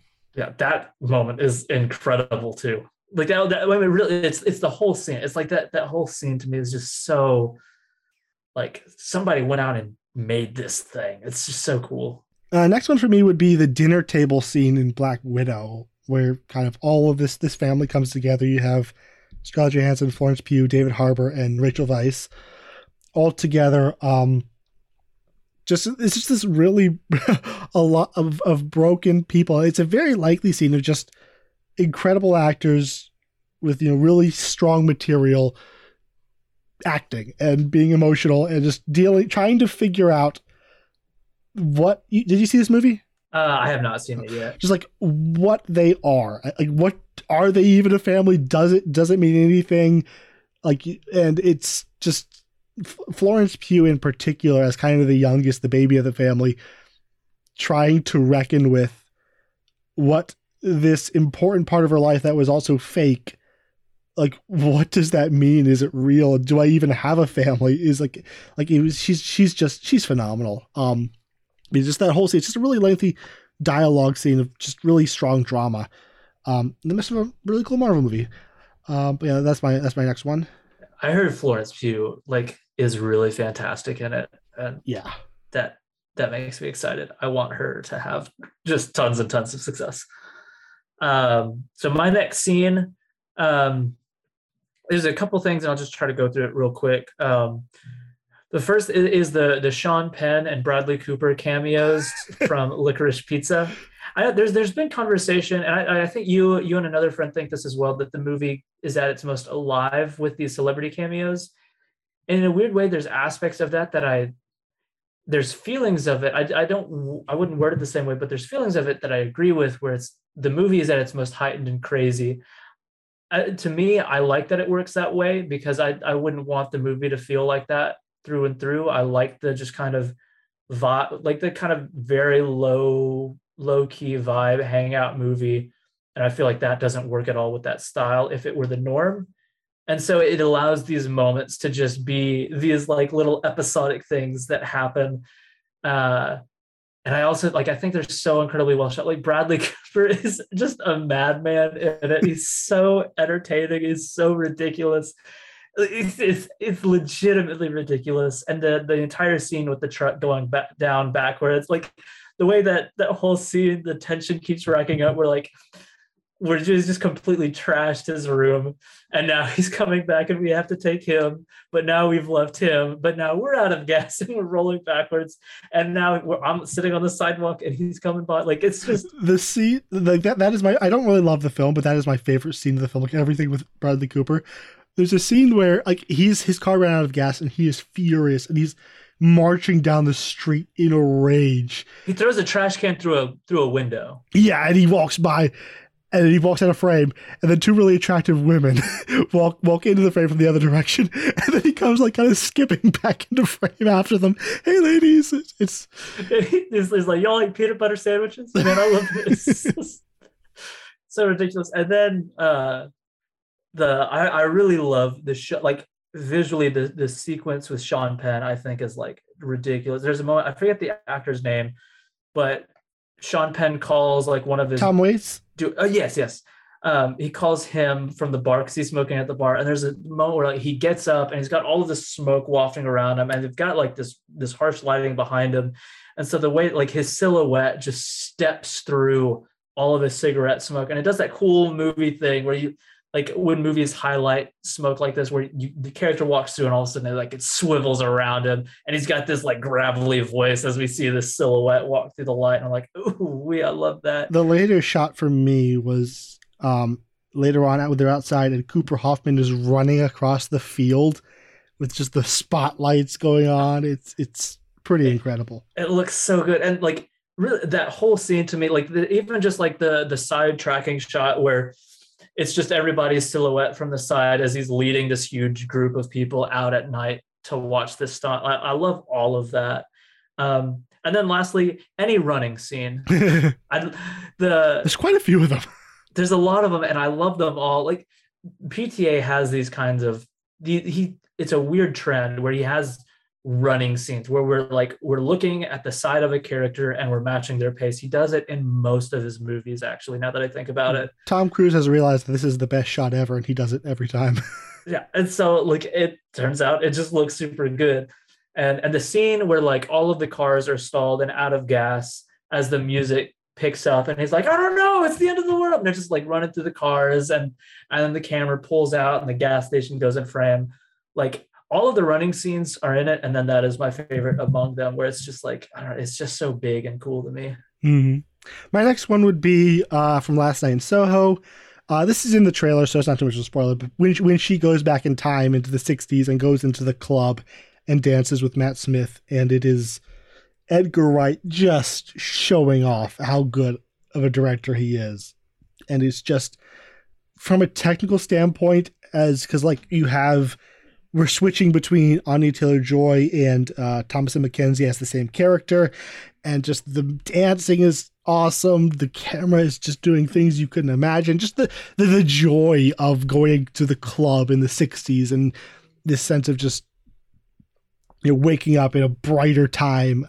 It's just such a incredible bit of filmmaking. So much fun and so alive. I have zero surprise hearing you list that, because in the trailer alone, whenever he spins Anya Taylor-Joy and she comes around as Thomasin McKenzie, I was like, wait, what? Do you want to run that by me again? It was so cool. So that makes me more excited knowing that the sequence is just incredible. My final scene that I have listed here is, and I'll say the name before I say the event, is from Malignant. So if you haven't seen Malignant, then skip. But I saw this with a friend, and we were like, I was into it the whole time because I feel like I caught on I didn't know what to expect. I didn't know what kind of weird movie it's going to be. And so at first I was like, I can't tell if it's trying to be good and there's just bad stuff. Like even at the beginning when she walks in and turns off the TV and he's like, I was watching that. And it's like, it feels like a parody of like certain like couple drama stuff. There's also a scene where it's revealed that through a picture, we see a picture of the main girl as a child. And so as the audience, we're like, oh, wow. Like, I mean, I kind of called it. It was pretty obvious, but like, there's like confirmation that she was the child there. But then the character looks up almost at the camera and goes, oh, she was the patient. It's just so hammy and fun. But the scene is whenever this movie loses its mind and reveals the true nature of, hey, Gabriel, the villain of the film. Like my jaw dropped in the scene that ultimately reveals him. I could not believe it. And then an action scene plays out in the prison after that had me like, there's really not another movie experience I can be like, it was like whenever blah blah blah happened. I was just like, all bets were then off. This movie just became wild, absolutely freaking wild, and I loved it so much. I was like skipping out of the theater when that movie was over. It was so good. That almost made it to my top scenes, but I have a thing where just I can't. I don't like watching innocent bystanders get killed, and I think more innocent bystanders die in that sequence than any other film I've ever seen. Yeah, so if you're taking it seriously at all, it's a rough watch, but it is just the filmmaking, the way he films the action is, there's nothing else like it out there. Yeah. To me, like the movie is absolutely like it reveals its true absurdity in that moment. So at that point, you could have dropped the piano on an elderly couple, and I'd be like, "Who cares? Do you know what this movie is?" And so as everybody is just dying in the most visceral, brutal, horrible ways, I was like, "None of this matters, dude. I'm just like shaking in my. This is so cool." I have three more. Next one would be the Suicide Squad Turn Back. It's kind of in the climax again. Spoilers. At the end, where they finally decide, screw this, we're going to be the good guys, and they start marching back, and John Murphy's score just goes wild, and just there's a series of just really awesome shots of them just kind of stalking towards the action as the music is ramping up. Then they all start running together, and it's just one of those moments, just so exciting. Like it's happening now, and the character arcs are kind of all coming into fruition. But yeah, that sequence, the score, the cinematography, all of it, I love it. The next one, it would be from the Mads Mikkelsen film, Riders of Justice. Next would be the conversation between Mads Mikkelsen's character and Otto in the barn after, spoilers, after they realize they were wrong. And Mads freaks out, and then he's kind of in the barn alone, and Otto, this character he's been absolutely horrible to for the entire film, kind of comes out, and they just have a conversation about, loss and being a father and trying to live when the horrible things happen. And I cried. Yeah, I'm upset at myself for not including this scene because it absolutely deserves to be here. Yeah, it is truly fantastic. And the actor who plays Otto, Nikolai Lacaz, we believe, if we're pronouncing it right, I think he is truly fantastic in this film, and especially this moment. And like everything from Mikkelsen's freak out in the bathroom where he's just being held by him, and this conversation in the bar. Like it's just, it is so moving, and like it's just such like the way the movie deals with grief and how people cope, and the the bad ways that people cope or avoid, like it's just it's a heavy movie with what it's about, and it But does also that like weirdly goofy at the same time. it's weird. It's like it's almost like I've been watching more South Korean movies. It's kind of got that weird thing where there's like there's a lot of weird tonal juggling going on. Yeah, that was one of the hardest things getting into Korean movies. Like, what are you, movie? Yeah. And so, the way people react to that may be different. There were a couple of moments, even in Riders of Justice, where I was like, I don't even know if that sat well with me, the way that completely played out.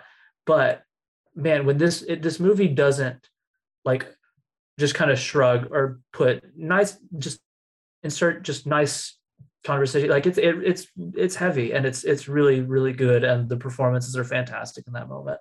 Final one for me would be everything it's from Spider-Man No Way Home.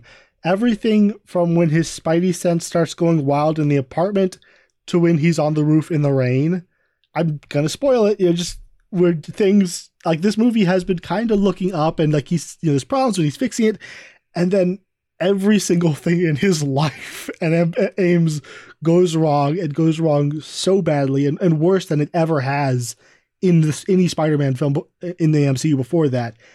And as the action's happening, as he's fighting Green Goblin in the apartment building, and there's a thing I love when a film has PG-13 action, and all they have to do is twist the violence up just a little bit, and it becomes shocking. Like, it's not even like that violent compared to an R-rated film, but if you just turn it up just a little bit, amp the sound design, shake the camera a little bit, and the violence again feels shocking because it's been fun up till then, and now, it's not fun. It looks like it hurts. There's blood.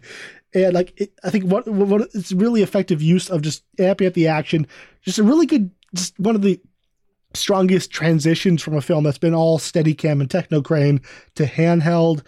And just there's a rawness and a visceralness to the violence as he's just throwing him through floors and jumping on, just slamming on Green Goblin's head. And they go down to the bottom, and Aunt May gets killed. But also just the what's happening from a character perspective, where Peter Parker's choice to try and do good is going bad, and also Green Goblin.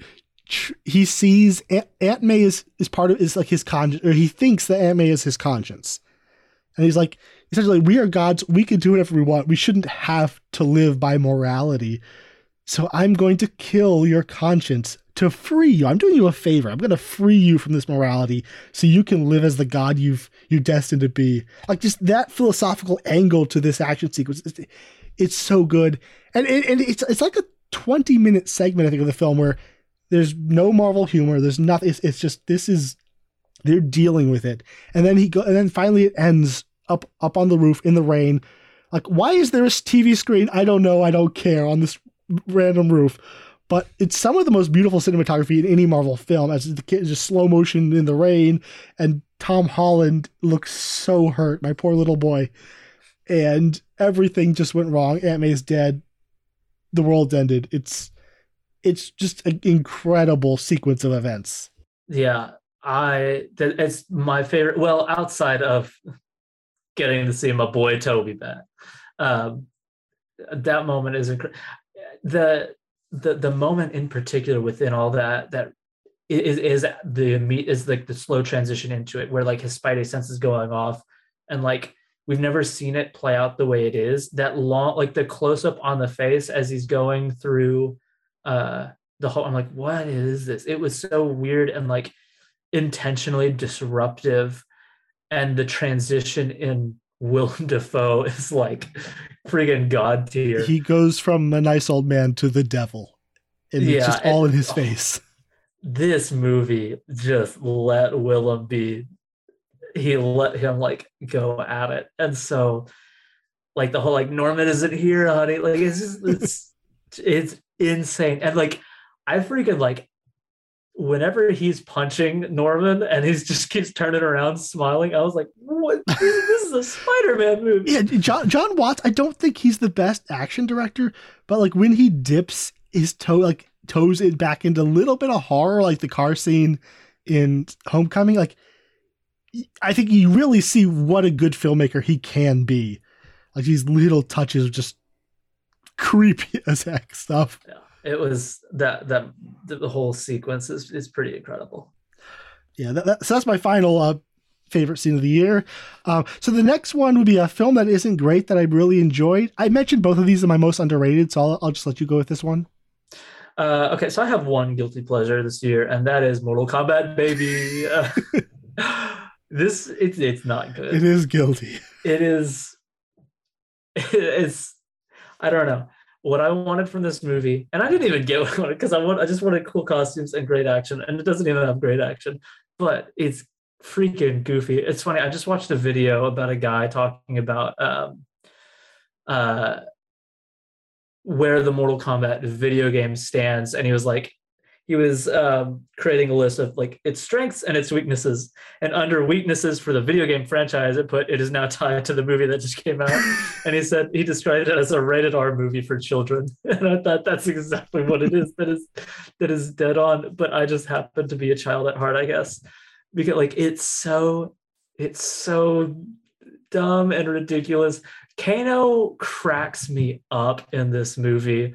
Like he's good. He's the one genuinely good part. When they first meet Liu Kang, and he puts his hand on Kano's shoulder, and he just goes F as that happens. Like I freaking lost it. Or whatever. Like they're telling Sonya she doesn't have the power, and he's just like F and whoops in the background. Like it's so. I don't even know what to say to defend it. All I can say for myself is like, Scorpion looks pretty cool, and that like Sub-Zero looks pretty cool. Like those are characters I know. These are settings I know. Like this is all stuff that's familiar. It looks mostly pretty right, and so I've actually seen it a couple times now. Weirdly enough, my sisters responded to it really well, and I've watched it like 5 times somehow. But yeah, I mean, guilty pleasure for sure. But I have fun with that movie. I have a lot of fun with that movie. Okay. I actually mentioned both of my 2 ones would have been Venom, Leatherby, Carnage, and Snake Eyes, both movies that are not very good, but I had a really good time with. But I already talked about those, so I'm just going to go on. Next one, our most disappointing films of 2021. I had quite a few. I'm going to start this one. The first, this year, Taylor Sheridan hurt my soul.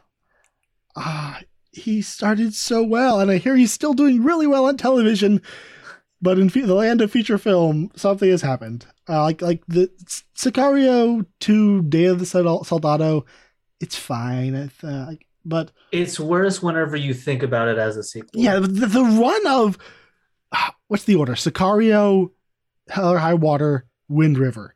That run of films is astonishing. And then he does Sicario 2, Those Who Wish Me Dead, and Without Remorse. And like, so, coming off of his run, that run I mentioned, I had so much high hopes for this because it's Taylor Sheridan. Like one of them he's writing and directing, and one of them he's writing. I'm going to talk about both of them. So Those Who Wish Me Dead is fine. Like it is so basic. Like it's a very basic action concept. Like there's very little happening as far as themes and character, which is what he does so well. And he's also a very new director, or maybe he'll never be a good director. But like it just, as an action film, it feels like a first time director, just very limp. And the sequences aren't well built. It's a kind of film, like it's a really cool concept of 2 assassins hunting this woman who's protecting a child through a forest fire. Like you could do stuff with it. I feel like if they gave it to like a really strong 90s action director, this could have ended up like a really fun, rainy afternoon action film. Instead, it's kind of a nothing movie. It's like Angelina Jolie's big return to on-screen action star. And it's just, it's such a nothing film. It's unfortunate. The other one, Without Remorse, is even more of a nothing film. I am convinced that the director who directed Sicario 2 just asked, hey, can you come on and do a couple weeks of rewrites for me? This script is bad. And he just came on as a favor to this guy because the script is it's so lazy, so cliched, just completely underwritten. It's been so long since I saw it. It leaves so little impression. It just does its thing, runs through a couple, spy film cliches, and ends. It's not well directed, not well written. Just the characters are non-existent. You know my history with this. Without Remorse is one of my favorite books of all time. I remember your cry of anguish after the trailer came out. Oh, people heard it around the block. They got the rights to this thing, and then they made Jack Ryan Shadow Recruit right after they got the movie rights for this. And so I thought, well, this is never going to happen. And then they finally announced it, and that Sheridan was writing. And I was like, wait, what? Okay, I get to be excited about this. And then that trailer came out, and I thought, what? I was the Don. Look at how they massacred my boy, is how I felt. I have not seen it, and I don't want to because it makes me so mad. So for my most disappointing, and this doesn't feel completely right because it's not that it's bad. But just sticking to the idea of disappointing, of falling below expectations. It was House of Gucci. I'm finding out that I maybe am the minority on this, but I really love the first trailer a lot. Cool music. I love the song choice. Yeah, maybe it is just song choice, but I also between The Godfather and all the Scorsese, but there's something about the political Italian American fan. It's just, the cast is incredible. I did enjoy the trailer. Ridley Scott, I'm not nearly as, I feel like people don't like him anymore. I still love Ridley Scott. So I was really, really, really excited. And I think part of it is maybe just Italian crime movies just have an unfairly high bar set. But it happened, and I was like, okay, this is good. A lot of stuff is happening, and it's good. The performances are good. I'm not necessarily being none of this works. It's just because it was Scott, because of this genre that I really love, and because of this insane cast, it definitely fell below what I had thought it could potentially be whenever I was first getting excited about it. Yeah. I thought it was better than better than it wasn't, but not as fun as it could have been. It was really begging to be this just slick, stylish, pacey, really snappy film, and it felt like it never really found a stride. There was great acting, good good scenes here and there, but it just didn't find its pacing, I thought. My next one would be Old. M. Night Shyamalan, he had The Visit, which was pretty good, Split, which I absolutely adore, Glass, which I like. So I was like, he's back. And then he made Old. I was like, oh, he still has all his old problems. It's, again, as you said, it's not nearly, I don't think it's good, but it's not The Happening. It's not The Lady in the Water. It's not The Last Airbender. It's much more competently made. There are a lot of great sequences in here. And my biggest problem is I feel like it just doesn't come together as a film. All of Shyamalan's great films, I feel like they have a really strong thematic, kind of character-driven core. And they end with the character making several realizations that are layered on top of each other. And James Newton Howard's score, or what's the other guy, Wes Dillon Thornton, their score kind of comes in and it's just this immense cathartic revelation, oh, that's what this was about.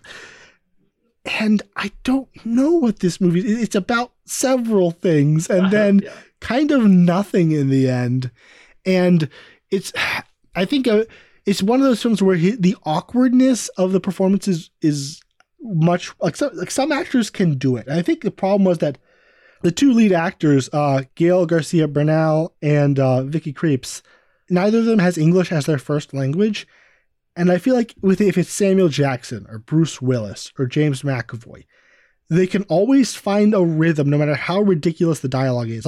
Alec Guinness was never tripped up by George Lucas's dialogue. Ewan McGregor always made it work.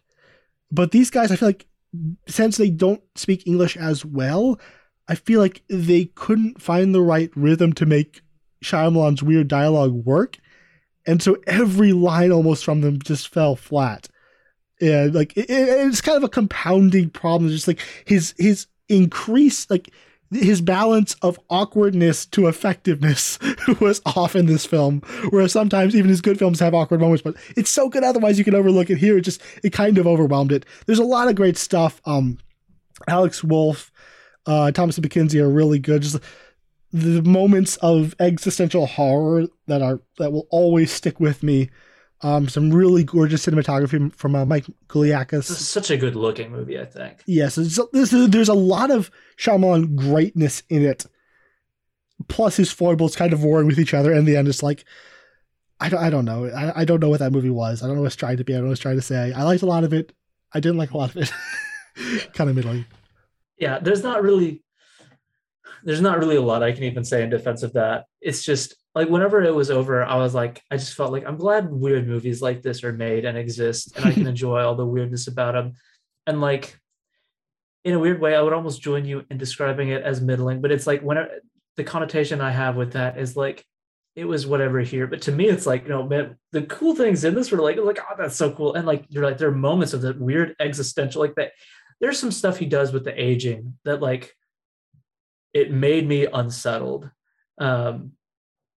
It just made me feel weird and think about stuff like, oh man, this is heavy. Also, the choice to go in certain very uncomfortable directions, but yes, it feels honest. Like that, those things would happen if children aged really fast. But Yeah, also, it's so uncomfortable. Like, I think it works, but it rides that line.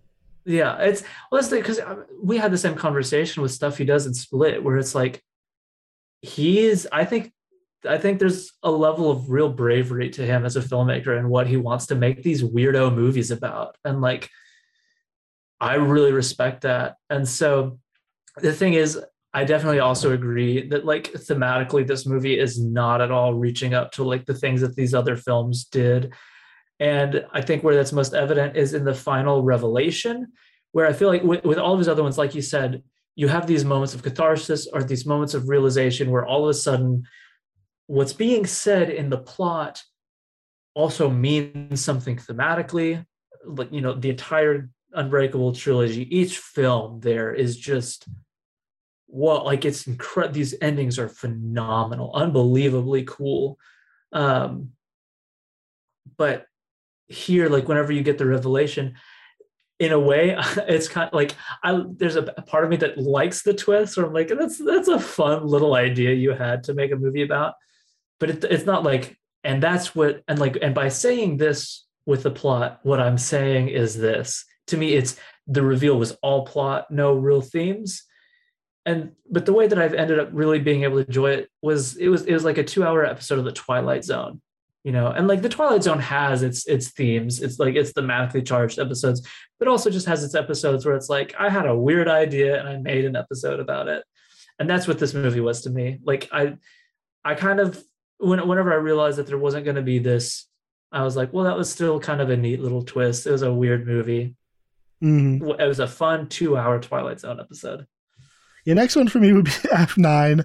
I still liked it, but I have really loved the last two, Furious 7 and Fate of the Furious. I'm not the only person who loves Fate of the Furious, but I find those two films have found the perfect balance of just gonzo stupidity and really cheesy Vin Diesel drama.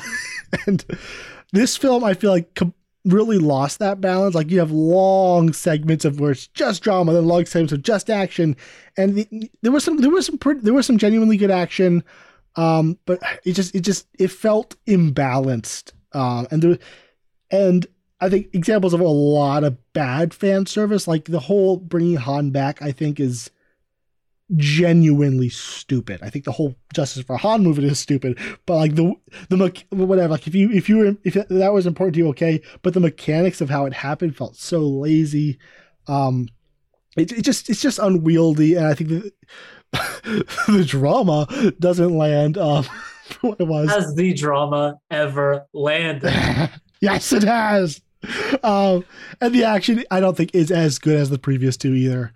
Yeah. So my last one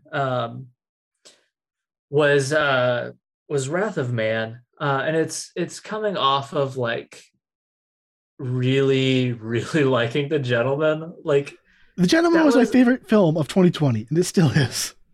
That movie, like it was so funny. It was such a fun movie to watch with friends in the theater. We're like, it's like I needed this freaking good time. Like I needed to just see this whenever Hugh Grant touches the thing and shouts, "F me!" That's not like that is probably one of the funniest moments in any movie ever made, ever. And so, and like, the other top 5 are also in this movie. Yeah, the head nod from Colin Farrell is the greatest gift to have been born from that. And then like this, I also really love like his crime movies. Like I haven't actually seen Lock, Stock, and Two Smoking Barrels, which like a lot of people hold as a pinnacle. It's good, but I love Rock and Rolla. I love Snatch. I love I love Sherlock Holmes and so like I love his Britishness. I love his criminal Britishness. And like this is an American movie, but we still get Jason Statham. But also like Henry Cavill's American in Man from U.N.C.L.E. and it works in spades. Yeah, and so I'm like, for him to go back to crime had me really excited. And it's not that I don't like this movie, because by the end of it, I was definitely net positive.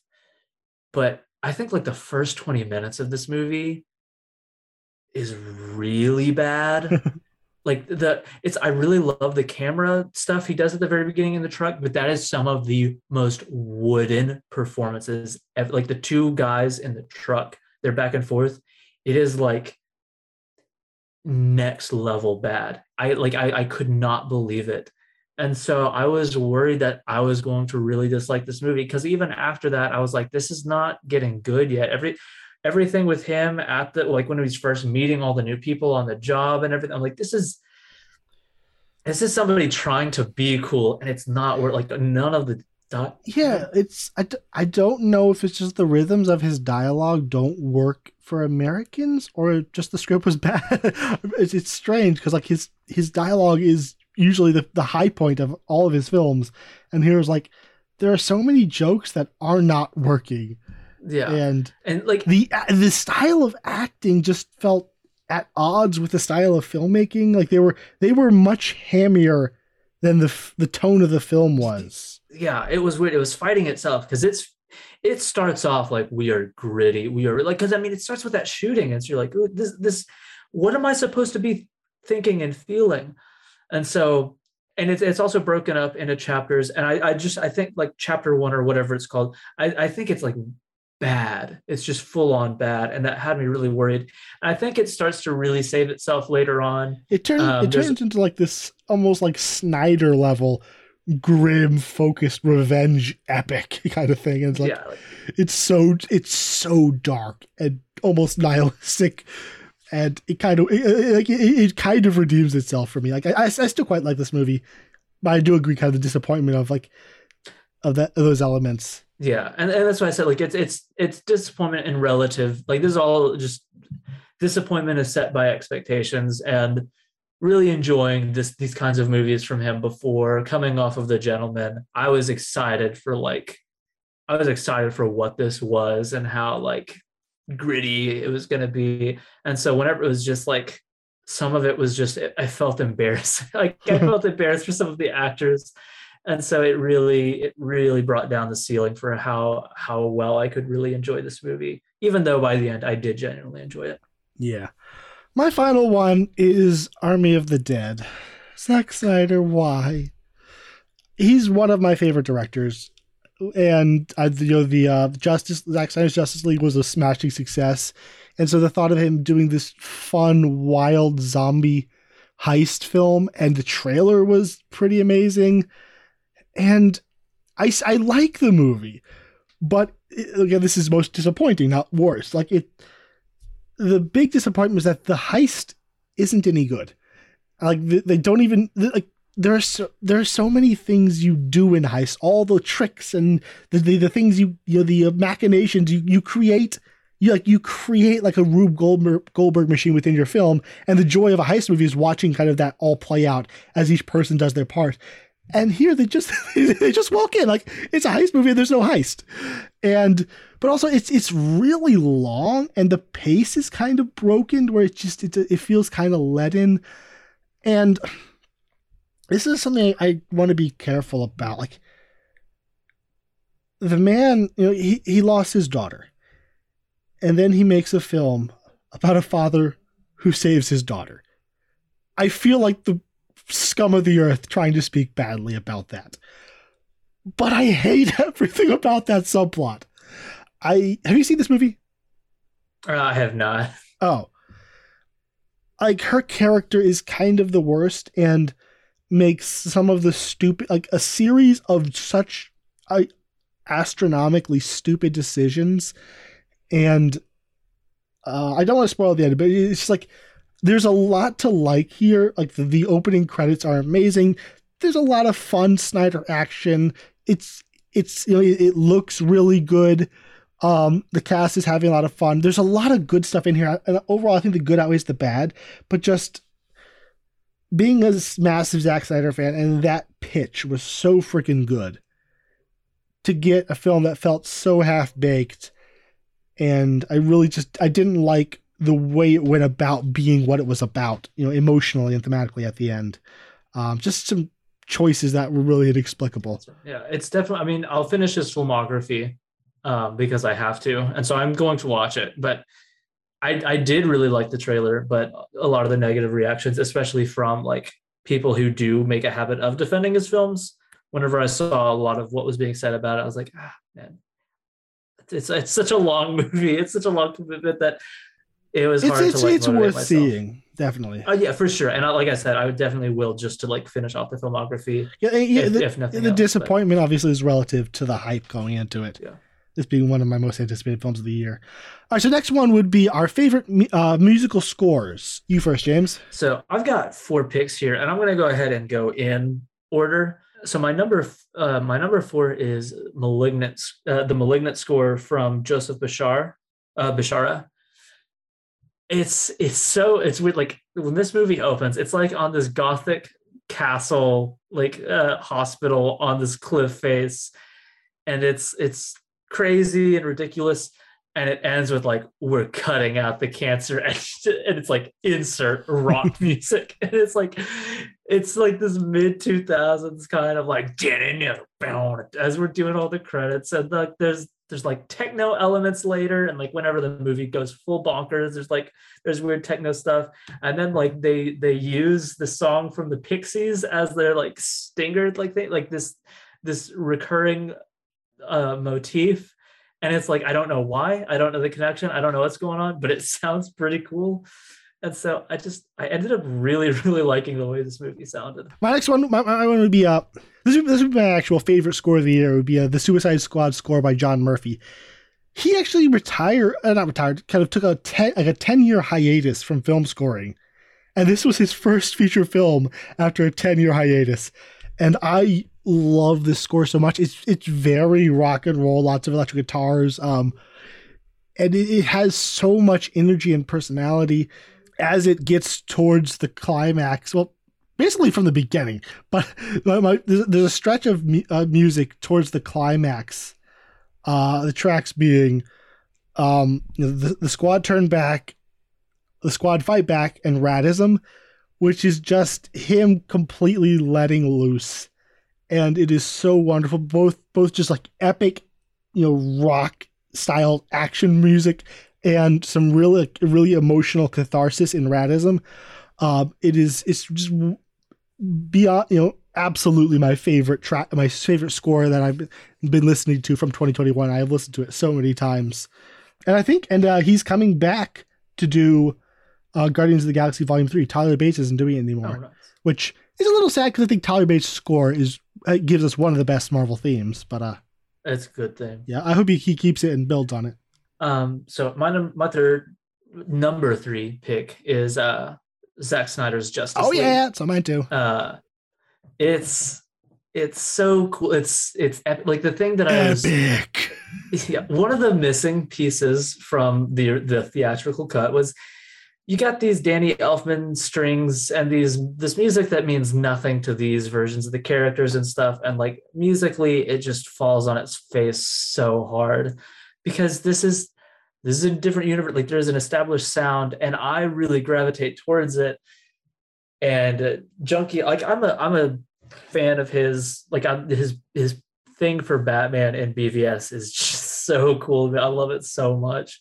And I also think Fury Road is like one of the greatest scores of like the whole 2010s. I love that score so ridiculously much.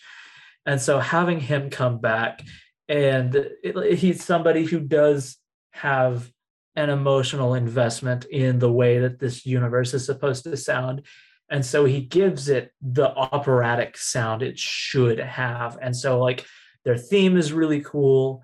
The new piece for Batman is really cool. He knows that everybody in the world should be in absolute awe of Zimmer's music for Superman, which is some of the greatest music ever written for any movie ever. And so whenever they go into the ship and you just hear that dun dun for the front, I'm like, oh, he teases it so much in the first like 3 hours, and then finally gets to let go when he comes back. Yeah, it's so incredible. I love it so much. And then, like you said, if they don't bring back the Flash's theme for Flash, they are idiots, and I'm going to actively root against that movie's success because that theme is so freaking cool. And the ways that I'm sure you could use that for the Flash as a character going forward is really neat. So yeah, to hear that kind of big, heavy operatic sound, it fit the movie so well. It's almost comically epic in how big he goes and how hard it's a 4-hour film. There are a lot of epic moments, and he just goes for it in every single one, and it's so satisfying. If there are drums nearby, he's banging the crap out of them. And just the mystical female wailing for the for the Amazons. I love it. It fits the film so perfectly. I haven't listened to it that much because the thing is 50 tracks long. There's 50 something tracks in the score. It's like, who has that kind of time? But I have been listening to At the Speed of Force a lot. I think that is just a transcendent piece for me. My next one, this is definitely also on your list, would be Minari by Emile Mosseri.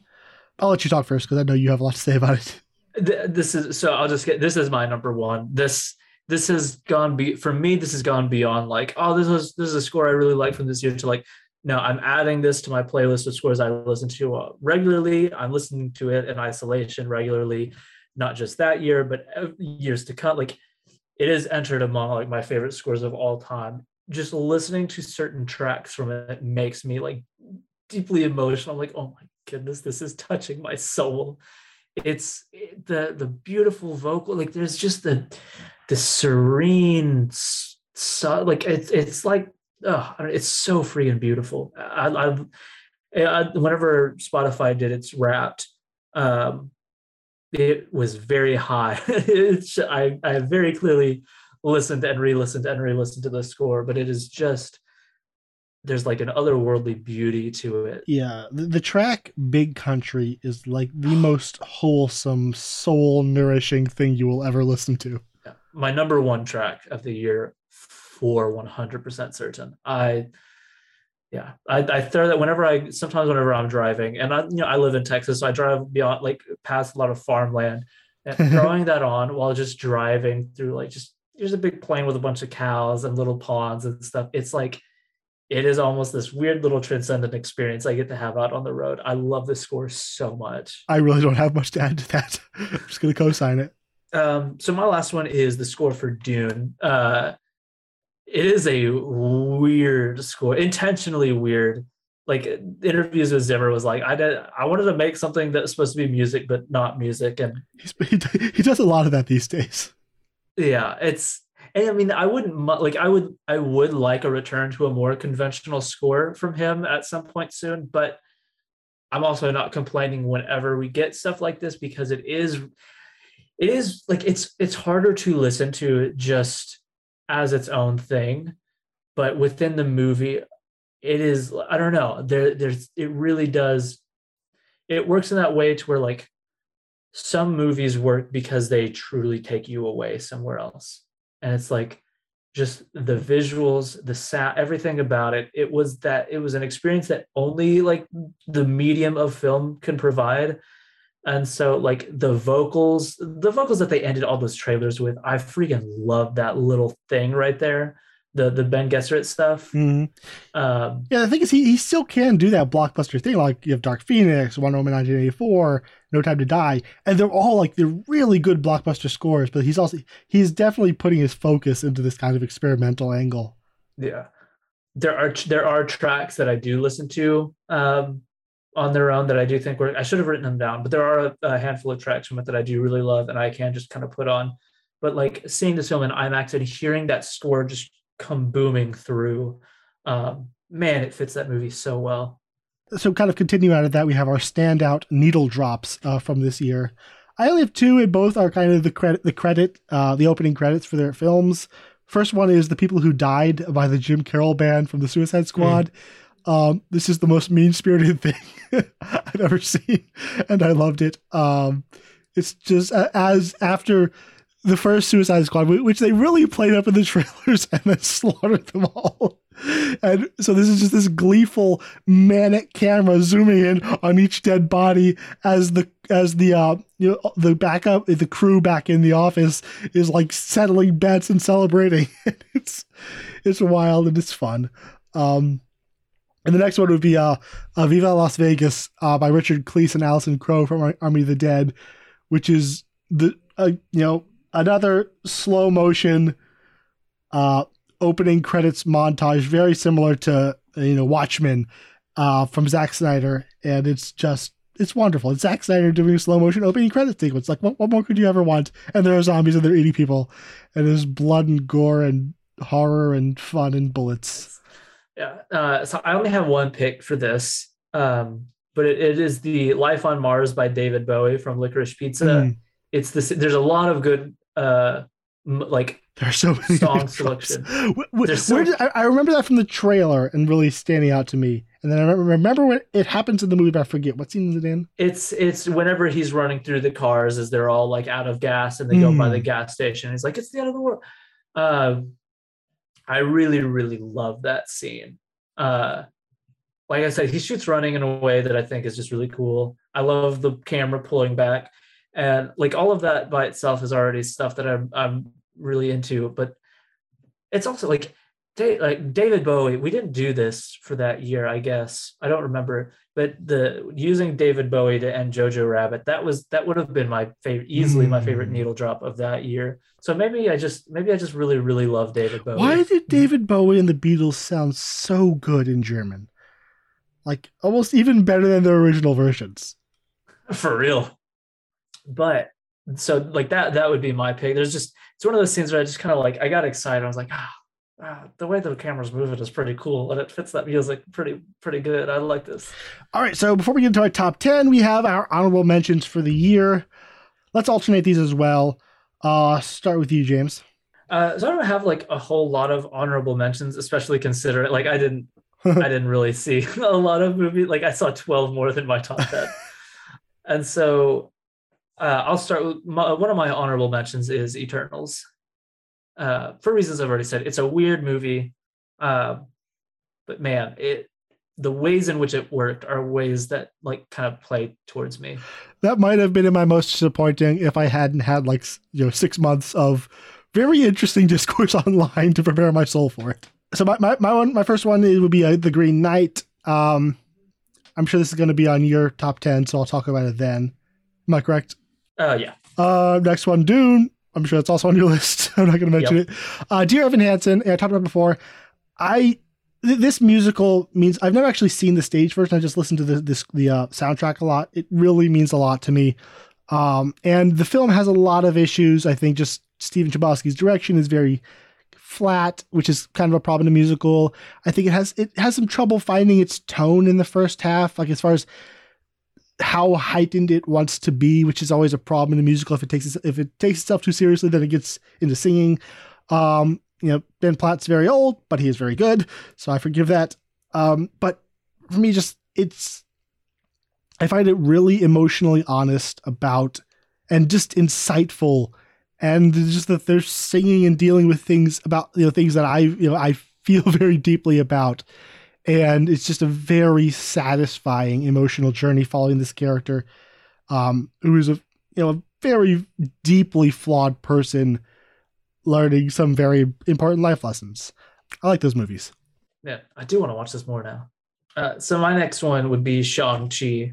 I honestly didn't have a lot of expectations going into it, but like we've already raved about, the fight scenes really blew me away, and they get so many bonus points for not only bringing back Ben Kingsley, but including him as a full-on side character. Like whenever they're like, I was just jumping up and down with excitement when I saw him, and like they nailed the characterization. Ben Kingsley is back in freaking top form.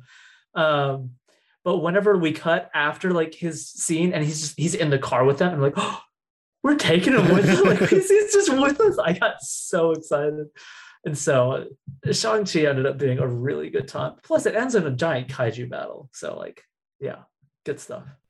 That should have been one of my honorable mentions. I didn't have written down, but yes, it is so good. Also, Tony Leung just being a movie star. Simu Liu, a newcomer. I don't know if he's the best actor, but he was really perfect for this role. He's easy to root for. He's likable. He's really likable. Yeah, and the first time I've actually really liked Awkwafina. I've had very many problems with her shtick in other films. Have you seen The Farewell? Oh, yes. That very dramatic performance, excellent. More her comedy. It's the first time I've really embraced her as a more comedic character. Just something about her chemistry with Simu Liu is just so wholesome and adorable. My next one would be Cherry. This is a very dark film. Like it deals with some very, very serious subject matter. Basically, we watching this young man go into a self-destructive spiral. But I really liked the Russo's direction. There's some issues, like I feel like there's a different style in each segment, and I feel like the style in the first segment doesn't fully work, so it's hard to get into it until he joins the army, and then it kind of goes off. So I think that might have disconnected a lot of viewers. But after that, like we go through these various sequences, and there's like when he's in basic training, it's really abstract. Then when he goes to war, it's like widescreen epic. And like the Russos have directed some incredible action scenes, and this is like some of the best action direction I've seen ever. Just like incredible widescreen, gorgeous visuals, sound design, camera movement, all of that was really impressive. But just the character journey, watching him go through that, but just seeing it. And if you can get into the stylistic changes of just feeling this descent into despair and addiction with the character, Tom Holland is just a revelation as always. I know a lot of people did not like this movie. A lot of people really hated it, but it, despite some flaws, it really clicked for me, and I found it to be a pretty powerful film. And was very much emotionally invested. And just from a technical perspective, I think the Russos did, an incredible job with a lot of those sequences. So my last one is, and this is like, I mean, I'm not going in order of like what's 11 through 22 for me. It's just ones that I want to pat on the back. And this is Godzilla versus Kong, because this movie had no pretensions. It wasn't pretending to be like we're a movie about. It wasn't pretending to be a movie a lot of the time. Honestly, very true. But I think that's accurate. I think it really wasn't pretending to be a real movie sometimes.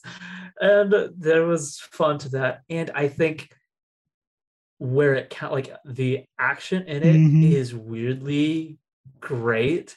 The fight in Hong Kong between Godzilla and Kong is like, there was stuff going on with the camera where I'm like, what you didn't have to do that. That was so cool. Like just some absolutely weird inspired choices with the camera that ended up like I just had a good time with that movie.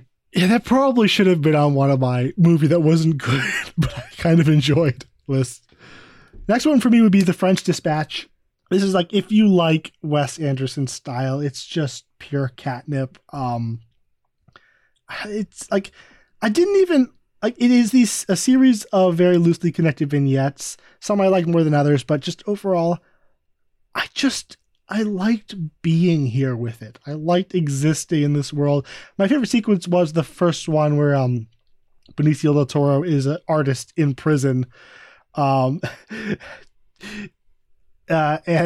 just Adrian Brody in that segment is so freaking good. Adrian Brody, I think, has the perfect vocal rhythms for Wes Anderson's dialogue.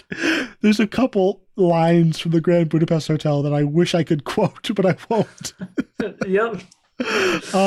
It's that, and Wes Anderson doing adorable things in a period piece, and these really idiosyncratic characters and gorgeous compositions and cinematography, and him exploring his love of publishing or food or whatever. It's just like I don't even care much about any of none of the stories aren't like really like, I'm not emotionally connected or anything or all that intellectually involved.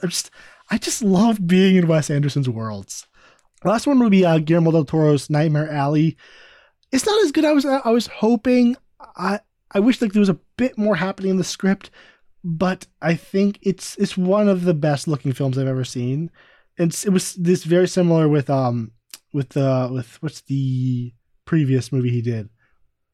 Shape of Water. Yeah, The Shape of Water, where I don't understand what he and Dan Laustin are doing together with the camera, because it's mind-blowingly gorgeous the way they could photograph these dark noirish stuff, and it's so freaking good, and every shot is just like a painting.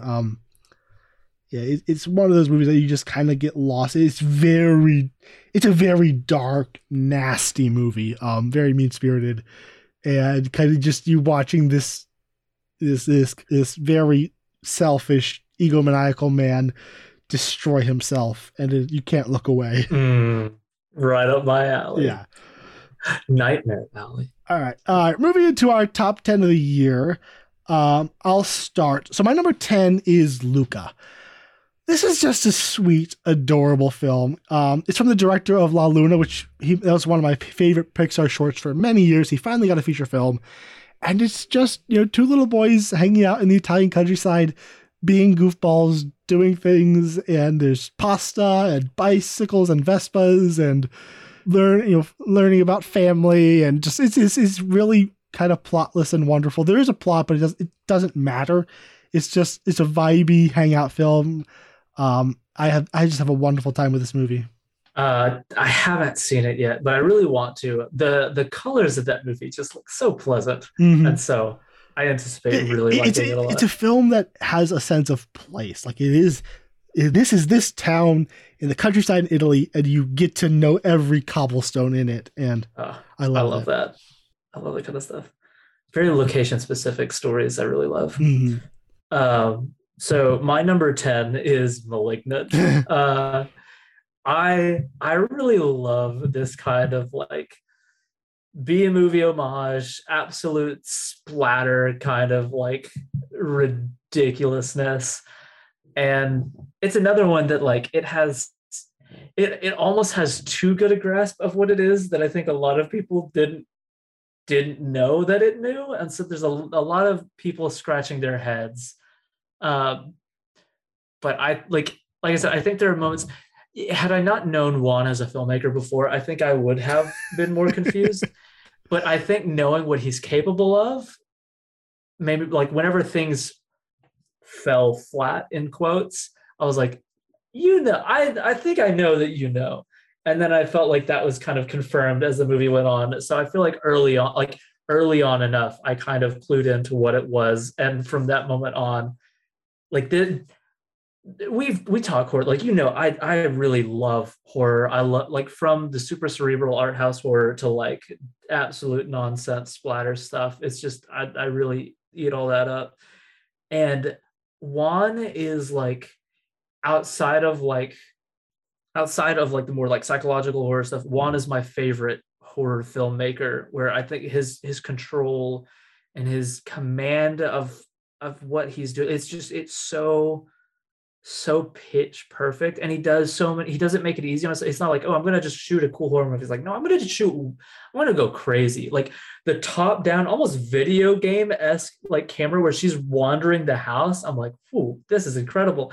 And like whenever they're going underground, and like there's almost like all these walls and like vehicles and stuff scattered around with just obscene amounts of fog creeping in, and like there should be no lighting down there, but it's so gorgeously lit. It's The direction in that movie is so cool. The chase scenes are like, I was just like laughing at how bonkers it was. Oh man. And all of this is why he made the best Fast and Furious film, just so you know. No, that movie's not very good. That movie is great. But Malignant, dude. Malignant is great. I love Malignant. I enjoyed that film a lot, but not to the level you did. The scene where a character falls through the ceiling is just like one of the most wild reveals of all year. My number 9 is A Quiet Place Part 2. I adore the first Quiet Place film. I think it's a great horror film and just a great family drama. This one isn't as good. Like the first one just has a perfect concept, perfectly executed. This one, like it has to stretch the concept a little bit. But if you're willing to go with it, it's really effective. The acting on all fronts, so good. John Krasinski's just handling of tone and atmosphere and tension is so pitch perfect. And I like the way it kind of continues the kind of the themes of the first film, of the way that film, the way that like each one is like giving its own unique look at family from a different angle and childhood and growing up. I thought was the way it continues that theme is effective. And there are some sequences of editing that are just like, I've never seen a film do this before, where he's weaving through like 2 or 3 different locations, and the cuts are like thematic cuts where he's cutting based on tone and like matching camera movements between all these different locations. And like it's like cross-cutting action sequences is something that's been done so many in pretty much any action film, but and it's what's happening here. But just the rhythm he finds was, I have a hard time describing it. It was just so unique and just fascinating from a film perspective. Yeah, not as good as the first one, but I think really solid. So somehow I forgot that this movie came out. I've seen 23, and it just magically didn't get included in my list. I'm going to bump Malignant down to an honorable mention and put this at number 10, because I really, really love this. And I need to watch them both. My immediate reaction was I think I actually kind of preferred this to the first one. I really enjoyed the focus on the children and their increased responsibility within this world, and how they were like the way the world was demanding that they step up as active players, like they're more active in the family, and because it's following the loss of the first one, there's like that increased level of tragedy. I mean, the first one opens up with the death of the child, which is already like, it gives that movie plenty of tragedy going in. But because we know this, like a lot of that just really worked. Like you said, they don't get to lean into the quiet aspect in the same way that the first one did. But I think they really made up for it with what they gained by more dialogue. And the way they did the dialogue was really well done. Like allowing Millicent Simmons to kind of sort of halfway speak was like the first time I was like, whoa, she can do that. Okay. And I think it added a lot to the emotion. Yeah. And I think Cillian Murphy and Djimon Hounsou, like, they're incredible. And the scene at the docks had me on freaking edge. They like brought a sequence out of The Walking Dead and like put it here, and I loved it. And it worked so well. So yeah, and yes, the editing, that the final scene when we're cutting between the two, I'm like, John Krasinski is a real director. Like, and also I feel like people, like a lot of my artsier friends, have a harder time trying to hop on board with both the first and this movie. And it's like, man, they're just self-evidently great, and we should have just acknowledged that. And also, Paul Thomas Anderson said he has screened the first one for friends so many times because he says it's one of his favorite films in recent years. And he had he said it's the most fun movie to show people who haven't seen it that he has, because of course he's a big director, so of course he has his own theater room that he invites people to. He seems like such a chill dude. So he absolutely loves it, and he invites all of his film friends over. So if you need freaking permission to love it, there you go. It's a great movie. So what's your number 9? I think we kind of messed up the order there. Okay. Well, yeah. So sorry. I guess this means that you just happen to have gone first and went with A Quiet Place 2, and I get to comment about that. So my number 9 is Judas and the Black Messiah. A very heavy movie, very weighty. Jesse Plemons showing up, being Jesse Plemons, and great. And so that's always awesome. Really, really solid direction, really sturdy direction. It looks great. The standout thing to me though is one, what's the name of the lead actor? Oh, Lakeith Stanfield. He's fantastic. Mm-hmm. He is unreal in Uncut Gems. I think he's so good in Uncut Gems. But he's a really, really great lead in this. But Daniel Kaluuya gave the year best performance in it, and I think one of the best performances of a movie that I've seen in my lifetime. It's unreal. I made a comment about it on Pop Americano, which is a Facebook platform that we're on, about how I had a hard time describing it in a review, because to me it's like there are the cinema, just the legends of film history kind of performances. Daniel Day-Lewis and There Will Be Blood, Al Pacino and The Godfather. To me, that's what this was. Daniel Kaluuya he was phenomenal, acting on just a level that is almost a privilege to watch. He was just putting on a masterclass in it. And so the movie itself is very good, but he just was unreal. Yeah, I did not see that one. So my next one would be my number 8 would be Last Night in Soho. Pretty much carrying over for everything I said previously.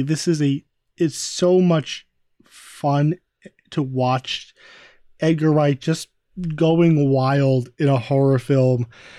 And I think it has really strong characters. Thomasin McKenzie's wonderful kind of, it spends a decent time in the beginning kind of establishing who she is, this very lonely, awkward character thrust into the big city, all of a sudden, and trying to navigate that. Then she's going back in time as another character, and things start getting weird, and there's danger and fear and lots of giallo. Is it giallo or giallo?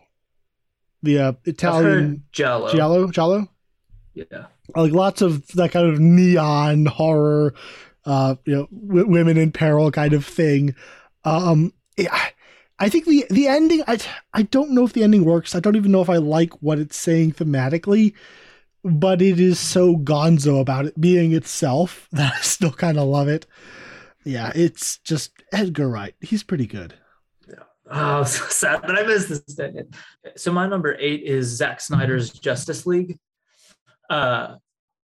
This is I wish more comic book movies were like this. I know people are complain about self-seriousness and stuff, but I love it when Zack Snyder takes himself seriously and comic books seriously and gives them just an operatic sense of grandeur.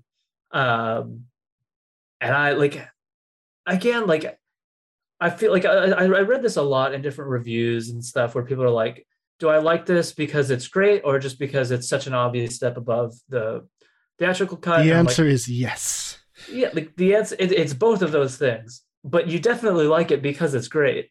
Like I guess just the reason it's not as high, given like me as a Zack Snyder fanboy, there are elements of it that I don't think work super well. Some I don't hold against it, others I definitely do. Like it not always looking perfect is more understandable, the CGI not always working, I can forgive. The only things that really like hold it back for me is one, I loathe Martian Manhunter in this movie, and I think it ruins one of the movie's better scenes.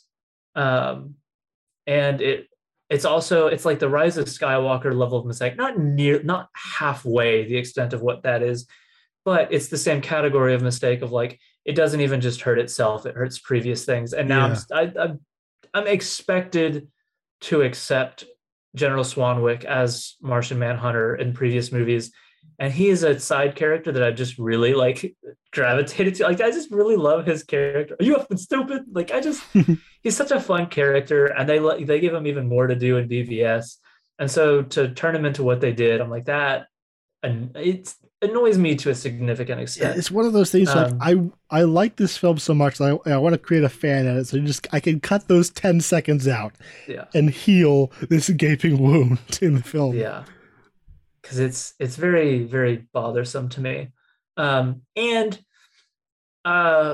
this is the bigger complaint that I have is I feel like the first two films in this trilogy, because it really does, it's a trilogy, is they're very much about Superman and his relationship to the world and how we see him, like the threat he poses, the meaning and hope he can give us, the way he's perceived. Like it's just, I mean, BVS is like the most, it's so full of, I don't know, like it's so concerned with this as a reality. Every transition from scene to scene feels like we cut back to TV screens and talking heads and pundits and people wrestling with what is this person, who is he, what does it mean to be human with a god walking among us. Like both of those two films are so deeply wrestling with those ideas. Yeah, and so I do think, because you have to look at it as a trilogy as well, Justice League definitely seems the least concerned with that. There's still definitely like a Gods Among Men vibe to it, which I really do love. It's part of what I love about him and the genre, because you get that, like that's all over Watchmen as well.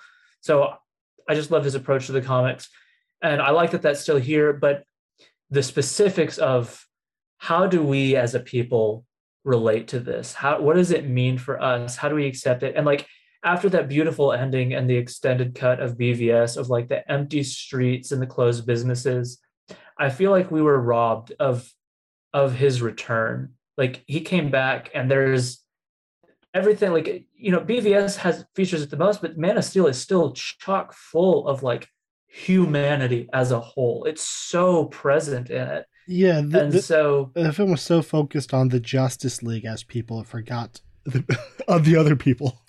Yeah, and so, Superman comes back and he has the fight, which is cool. But then we just go off to that isolated area for our final showdown. And then the only thing we get from Superman after that is like, I thought for sure it was like a Whedon shot, but it's, him unbuttoning the shirt and like flying over some people in Metropolis. But you don't get the return. BVS has that great title screen, the world is introduced to the Superman. We don't get the Superman returns to the world thing, and I feel like that's up to that point, that's been the heart of this thing. That's what this whole thing has been about. So for the final installment to almost entirely drop the thing that I was most interested, that hurt. Yeah, this is weirdly one small element where I feel like the Whedon version, I know we're not allowed to praise it, did like ever so slightly better with the Everybody Knows montage. Yes. Which felt like a very purposeful continuation of Superman's funeral from the previous film. Like you put those scenes could probably fit together. And it's just like very heavily reckoning with the grainy cell phone footage where he's talking with children, even more than this one did, like, what does the loss of Superman mean to humanity? Not just to Batman, not just to Wonder Woman, not just to the safety of Earth, but this symbol of hope being missing. What does that mean? I feel like we wrestled with it a teensy bit more than this film did. Yeah. And so it's weird. I just put it as number 8 on my top 10 and talked about the problems with it. But I just, well, it's gonna show up. It's gonna show up later on mine. We can praise it more then. There you go. Yeah. So I'll get my negatives out here, and then I'll get all my positives out there. But I really do love it. All right. So my number 7 is Spider-Man: No Way Home. This is like when I first saw this film. This happens a lot of blockbusters. Like, I don't know if did I like it or not. Like, I liked a lot about it. I didn't like a lot about it. I just a lot of wrestling. I saw it again. I was like, okay, I like this. And I saw it the third time, and I really like it. It's weirdly like it has both John Watts' best direction by far and John Watts' worst direction by far. I find like there's a real problem with how he paces some scenes. Like, there's a lot of production issues. I think there was a lot of problems with shooting during COVID and actor availability, because there's a lot of this film is filmed with actors on green screens and stitched into scenes. Like, and actors, like, you shoot one side with the actor now, and then a month later you shoot the other side of the actor, or it's so many shots of the actor just standing alone, and the camera just kind of cuts between each actor and rarely showing wides. Like, it is clear that there was a lot of probably unbelievable stress on set trying to stitch together pieces when you just didn't have actors on set. And most people probably don't notice that. Me being a stupid nerd, I do. And I can't unsee it. So like that again, opening with the criticism, like things like that. I think the comedy, I'd say a full 50% of the jokes don't land, and Watts, every single one of them, he stops the movie for like 3 or 4 seconds for each one. And that's not good. Like, I think the great comedy directors, like speaking of like Edgar Wright, like jokes are best when they're just thrown off the cuff, and the movie just moves right past them, and there's an integration. Yeah. Like, you can't stop the movie. Like, they should feel part of the scene, and he has a problem with stopping the movie for the jokes. But also, I think this is a really good looking movie. The cinematographer, Mauro Fior, came over. He does a lot of Anton Fuqua films. Like, just there's a lot of just gorgeous compositions. Like, just I think from a moment to moment, I think the direction is pretty confident. I think like when it gets serious, like I there are a lot of bad jokes, but I think when it gets serious, the film allows it to be serious. Like the scene I mentioned, also the scene on the roof of the school with Toby, Andrew, and Tom together. Another one of those scenes where it's weird because like there are 3 angles. There's 1 angle for Tom, 1 angle for Toby, and one angle for Andrew, and they only cut to those 3 angles because they clearly were not there together. But also, I'm noticing that and I'm weeping because it's so well written and so well performed. Like when the feels hit, they really hit. So it's a mixed bag. Like, I think Watts is doing his best. He's trying. He's elevating his game from the previous 2 films, but he has limits as an action director. So it's really good. But ultimately, what makes this work for me is the screenplay is really strong. It's a film that knows exactly what it's trying to be, and particularly on rewatch, you realize just how much of things that felt kind of irrelevant and just like fun stuff, how much they're actually setting up. The pieces, all of it. It all kind of is focused towards giving this Peter Parker a really powerful journey and next and this integral step in his growth, essentially growing up as a person. Like the whole film is so beautifully built around that, and it ends in such a powerful way. So like, yeah, it's really flawed, but I think its heart is really strong. Yeah. Okay. So I decided it would, if I did this, it would have probably been out of just a desire for controversy. So I went against it. I almost included it in my most disappointing, again, relative. I almost included you in my most disappointing. Well, you know what? Throw me on the list and I'll throw this on the list. But I think it is because of expectation. One, man, dude, Toby Spidey, those Raimi movies, 1 and 2, those are like the gold standard for the genre. And people who disagree, I don't really care. Go kick a rock or something. You're wrong. Like, objectively, those movies are incredible. So I went into this super high, and it being after all the reviews just maintaining in the 90s, it's like it is the official highest reviewed movie of 2021 on Letterboxd. It's like, it was just ridiculous. It was nothing but insanely high praise everywhere. And so I thought, like, I've got a movie that's tailor made for me. But I just ended up having a lot of issues with it. And the thing is, so most of it is going to come back to the humor, but I don't want it to get mischaracterized as like I'm taking off too many points simply because a joke didn't land. It's the category. It's more categorical than that. It's not just that a joke didn't land. It's the kind of joke. And I felt less and less crazy as I did read more negative reviews, because words that I naturally used, or like ways that I naturally put it, I realized other people said that I had no communication with. Like, oh, you thought that, like, the idea, a lot of it felt like SNL skits.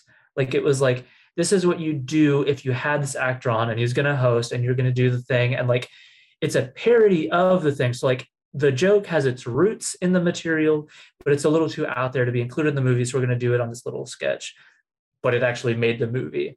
And so to where they become like fourth wall breaking, like whenever he rescues the MIT lady and she like chastises Doc Ock as if he were like a school bully, and then I can almost read exit stage left in the script, and she just walks out of, like, it's like she just walks off the set after being like, I can't believe you did that. That is not cool. And walked away. I'm like, this is Alfred Molina's Dr. Octopus, dang it. Like, this is not how we talk to this kind of character. He is above this.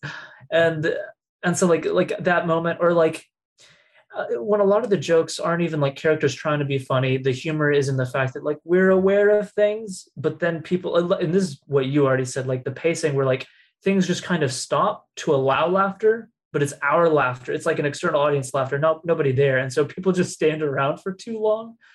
And then there are moments where like for the joke to land, you basically have to insult the character's intelligence.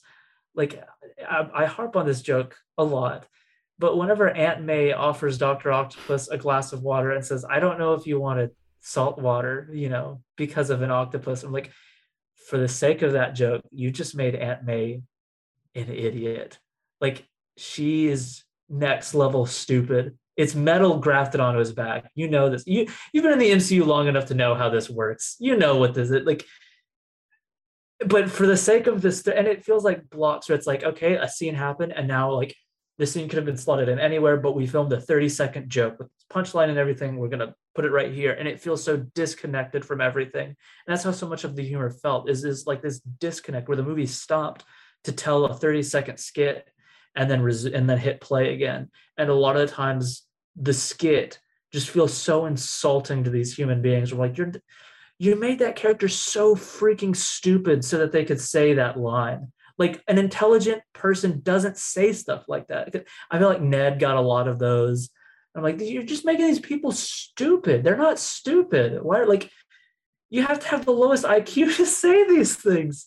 And it ended up just like, it was just a series of things that really, really took me out of it, so that whenever the drama did come, I was trying to like settle in again. And I'm like, it never, like, the humor never went away. Like, you're right in that, like, the scenes themselves with drama weren't trying to undercut the drama themselves or the drama itself, but they're bookended on either end with stuff that does. And so I feel like I need a longer time to like readjust and settle back down before you do that. So like, if you make a silly joke and then you try to hit me with the drama, I'm like, I'm not, the immersion's been broken for that. I need 5 more minutes to like try to like re-enter this world, because you just made that person really stupid for a weird dumb joke and a wink. And so a lot of the emotion for me, like scenes that I knew, knowing myself and what affects me, that I'm like, these scenes would have worked on me. Like, you could have gotten me, but they just didn't get me, because I'm like, I'm still I don't have your visceral hatred of jokes. No, but that's okay. But that's what I'm saying, is it's not jokes. It's not that it's like it fell flat. It's that it was the construction of the joke is fourth wall breaking. This ceases to be a world that people occupy. It's no If- longer if a for place me, that it's just human like, beings live in. oh, that joke didn't land. Okay, we're on. Movie moves on. It's just- I can shrug that off pretty easily. But the lady, this guy, he's got 4 arms. Like there's a whole bridge fight. There's bombs and explosions and all sorts of craziness. And she's like, her line is literally, "That's not cool." She said, "That's not cool" to Dr. Octopus and just walked off on a major highway. Like, it's not that that wasn't funny. It's that that was not a human being. That's not a world. That doesn't exist. That's not even, that's, and now all of a sudden, before you know, like, I'm just thinking about, this is a set. These are actors. There's camera. They probably laughed. That was probably a ton of fun to shoot on the day, but that's not a real world. It's not that it's not funny. It's just, this isn't a world. You're breaking reality so people can be dumb. And it ruins immersion for me in a very real way. I'm like, yeah, that wasn't a good joke. Okay, next scene. And you're like, oh my god, it destroyed the movie. I don't get that. I don't get that at all. It's I mean, it's short of, it's obviously it's not Deadpool level, but it's like, it to me, it really is fourth wall breaking. Like, it is an explicit awareness of an audience. Like, it is, we are using the movie to talk to the audience right now in a way that is clearly breaking any sense of immersion I have. Well, my immersion isn't as fragile as yours. Well, that was James Wines About Marvel. Continuing on with our top 10 of the year. What is your number 7? Okay, my number 7 is Riders of Justice. I really enjoyed this movie. Mads Mikkelsen is like, he's incredible. He could do anything. Like in last year's the big hit, Another Round, he played this kind of very diminutive, high school teacher, kind of miserable in his life, and here he plays this ginormous, scary military dude. Like, and he's amazing at both, and like he plays everything. He's incredible. And I'm so glad that like he's getting recognition beyond just like villain roles. Like, he's so sympathetic in this, and you care about him. And I mean, the same for Another Round. And that dancing scene in Another Round, like, so I've been a Mads Mikkelsen fanboy since watching Hannibal, and so I freaking love him, and I think his performance here is incredible. I think I'm forgetting the name, but we already said it, so it's okay. The actor who plays Otto, I think, is truly fantastic. And I won't be too negative. I'm just going to bring this thing up long enough to make a point.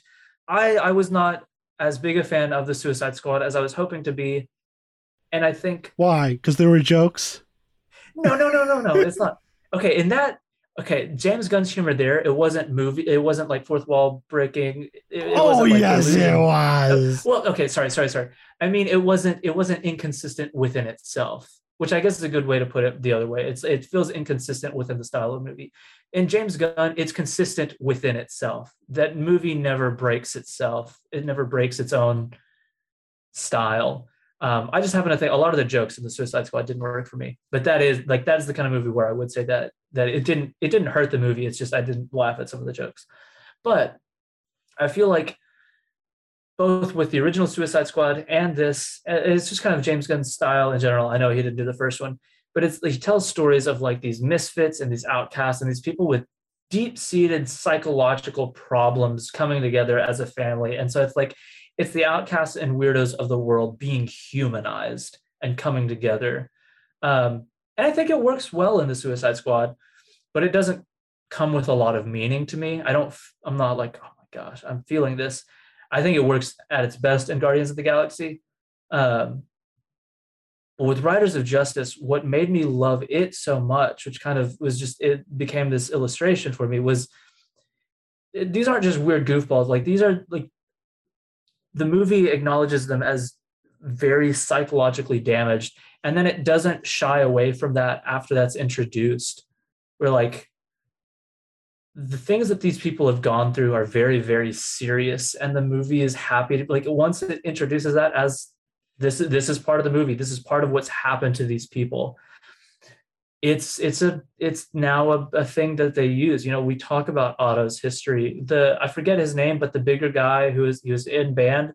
There's humor used in it, but there's also like, there's a real sense of deep hurt to his character. He feels like life has hurt him in a very, very sad kinds of ways.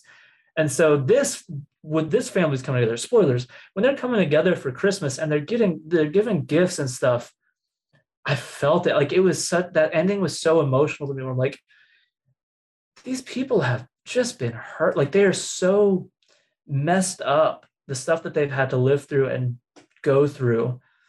And so on, like, it has its own weird, absurd humor, and there's weirdness to it. Some of it really works for me, some of it doesn't. But I love those characters and the way that they were able to come together and find some healing through that movie, to where, like, as they're a happy family on Christmas Day, and like Mads Mikkelsen is in like Christmas pajamas and stuff. Like, it's the still of him with his buzz cut, his massive beard, and a Christmas sweater is amazing. It's incredible. And so it's like, to me, it just feels so earned. And I'm like, man, this was a group of hurt people who found healing together. And I really, really loved it. I really loved the movie. My number 6 is The Tragedy of Macbeth. This is Joel Coen's Shakespeare adaptation. It's shot by Bruno Del Bonell, who shot a movie called The Half-Blood Prince, which is the most beautiful film ever made. And it looks like it was shot by Bruno Del Bonell, who made the most beautiful looking film ever made. It's very surreal and expressionistic, like the very minimal sets. It's a very intentional staginess and kind of artificiality about it, but it's just the way he can find, very similar to Dan Lauston with Guillermo del Toro, just the perfect lighting to shade someone's face as they stand there, just to make it look just like, how is this done? It's so beautiful. It's Shakespeare. It's a great story. A couple issues, like, I think Denzel Washington might have been miscast. Like, is that possible? Because even miscast Denzel is still better than most performances. Like, maybe it's just the way I prefer Shakespeare to be more and immediately emotional, like the way Kenneth Branagh does it. Just like, the emotions are like right there. Like, that dialogue is so good and so it just built to convey human emotion. And Denzel chose to perform it in a more kind of lower cerebral sort of way. So kind of like, I did a stage version of Macbeth once a while back, so I have a very big attachment to this play. And there were so many moments like lines, the line's coming up, and he just kind of whispered through, was like, you're supposed to yell it, okay? And to your credit, I think Shakespeare probably wrote it with that kind of delivery in how mind. dare you, Denzel? You're supposed to yell that line, not whisper it. But yeah, it's like there's a couple things like that keep me from fully embracing it, but it's gorgeous. A lot of the drama does land. The cast is really good, and just Shakespeare, man, he's pretty good. That guy is pretty good. And I think Joel Coen knows what he's doing, even when he's not with his brother. That was one of the wonderful things about hearing its reviews. Like, he's a good director. Yeah, that is very close. Like, that is, if not at the top, one of the top of my like most sad that I didn't see in the theater. For my number 6, I went, and again, this is going by theatrical release, I went with Nomadland, which hasn't come up in any discussion so far. I'm realizing I haven't put this in any other category. This was a theatrically released in February, so I'm counting it. I will defend Eternals, but the better Zhao movie was this one, and I really loved it. I know a lot of people who weren't super into it. It's a very calming movie to me, where it's like, we go to this community of people who live in their trailers, and we just get to live with them. And like, they're the kind of people that you'd see and dismiss as like, that's so weird. Like, I do not want to be around that person. And it makes them people. And like, before you know, it's like, oh no, that's Marge. I love Marge. She's so fun. Like, you feel the community by the end of it. And like, and the movie is about like moving beyond grief and stuff, and like learning to be able to pick up your life and be able to like, to continue. And this whole RV community becomes like this transitional place for a lot of people. Because at first I was like, what are they going to say about it? Because she's drawn there because she doesn't want to have to lay roots down after the death of her husband. but it's very clear that her arc is taking her away from that. So I'm like, are they humanizing this community only to make it be like, you don't need to be here, you need to lay your roots back down? But it is very kind to this place, and it does treat it as a place where people kind of come to figure things out and build this kind of intermediary community with each other. I think it has a really powerful ending. Frances McDormand is just like, after Three Billboards, I loved her in Fargo, but then in Three Billboards, I was like, she's next level. And then she is just so freaking good. She's Lady Macbeth in Macbeth. Man, she is like all over the place. And David Strathairn is really good. He's super likable in this. You're just like, I wish my dad was friends with this guy so I could hang out with him. He's just like kind of got a pleasant older man vibe. It's gorgeously shot, like so freaking pretty.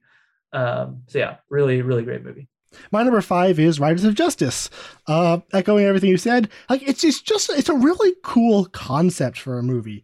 Like on top of being a really great examination of grief and trauma and finding other people to share your pain with.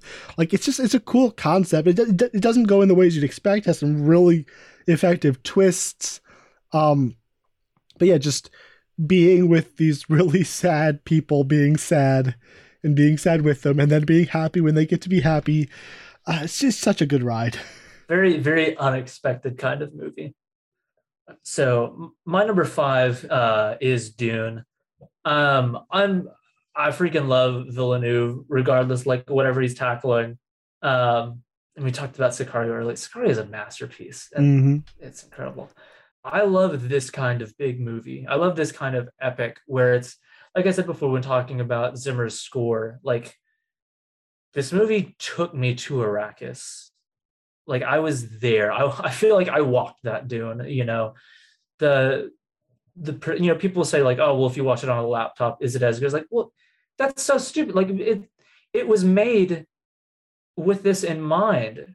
So like, I don't know, trying to neuter it of the tools that it was made the answer is also yes. Like if you don't have a bad glare on your screen and you have decent headphones, you should be transported by it. Yeah. And so to me, it's all of that was silly. But like, I mean, its production is incredible. Those dragonfly things are the coolest thing in the world. The way the hot air balloon stuff works is so weird to see. It looks incredible. I really love the cast. I really love the setting. Like it's hitting number 1 at a lot of lists. It's halfway down mine because there is a sense of like half a story, and I think that'll be alleviated when we get part 2. But a lot of the themes within the story are going to come with the second half. Like a lot of its engagement with story in general and hero's journey and all of this kind of stuff. A lot of that is towards the back. And so this movie doesn't get to utilize that as much as it'll probably feel retroactively more full with the part 2. But as it stands, did you finish the book? Not quite yet. Okay. I'm almost there. So it's like there is some sense of incompleteness, but not in a way that I think is permanent. And so yeah, a crazy big wild movie like this was made, and it's the craft. That's the biggest thing to hammer home is just the craft. Like this, whenever like in the opening scene, whenever that giant spaceship comes to like all the dignitaries walk out with their headdress, I'm like, this is flawed. This is incredible. You found the coolest widescreen angle in the entire world. This isn't. It's so cool. And like whenever the Reverend Mother is leaving and everybody's engulfed in dust, and then all of a sudden you hear that massive choir of like the Ben Gesserit sound. Like it's big and huge and cool. I really like it. I think there are aspects that are underdeveloped. I don't think Iraqian, the city itself, I don't think it feels as alive as it needs to. And I don't think the politics of that world and that place, because they cut out all of like the dinner table scenes with the local politicians, all that was cut out. And so it kind of feels... all the Harkonnen cutaways, like there's only like 5 minutes of Harkonnens in the movie. Yeah, and so like I do think that you feel the adaptation in it. So I don't think Villeneuve has more than one masterpiece. I don't think this joins his masterpieces because it does, in a way, it does feel like a family of three, and some of their friends move into a city that's not quite real. So there's a sense of that, but I just think that the filmmaking on display is just so mind-bogglingly expert at for 99% of the time that I'm just like, dude, Villeneuve never needs to stop making movies. I have been a very lonely person over here, much like Otto and Mads Mikkelsen in Riders of Justice, thinking, that was pretty good. I liked it. I didn't love I didn't love it. I'm not as completely sold on Denis Villeneuve as some people. Like, I think like Prisoners, Blade Runner 2049, Sicario, incredible. There are other films that I like less of his. He has a coldness that for me works if the film is really thematically strong, has really strong characters, and that I find less engaging if I don't connect as much with the characters, which I could care less about Paul Atreides. I think Timothée Chalamet is only good. I don't think he's charismatic enough to hold a movie on his own of this scale. It's like, from a technical standpoint, every word of praise that's been said about it is absolutely true. It is one of the most astonishing visions you'll ever see on screen. My favorite aspect of the book was the first half, the politics, the scheming, the brutality of the world, and the tension of a shoe is going to drop. I don't know how or where, but it's going to happen. And just the kind of the vice coming down on this family, all of that, it felt so massive and just really complicated, cool characters and families and politics. And the part I didn't like and that I was rather bored by was the second half with the Kwisatz Haderach, and he goes in the Fremen, which Fremen are so freaking boring. And so you ranted about Spider-Man, so I'm gonna rant about this.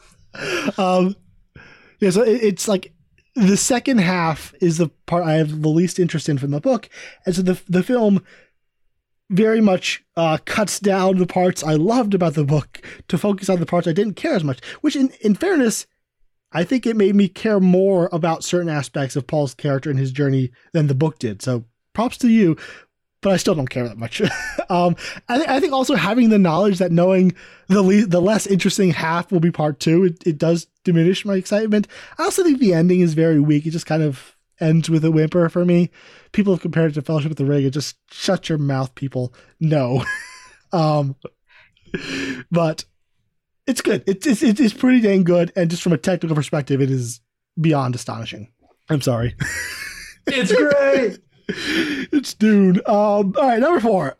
Number four for me would be West Side Story. Steven Spielberg, Janusz Kaminski, musicals, a wildly charismatic young cast with Rachel Ziegler, Ariana DeBose, David Alvarez, and Mike Faist. Just pure electricity on screen to watch.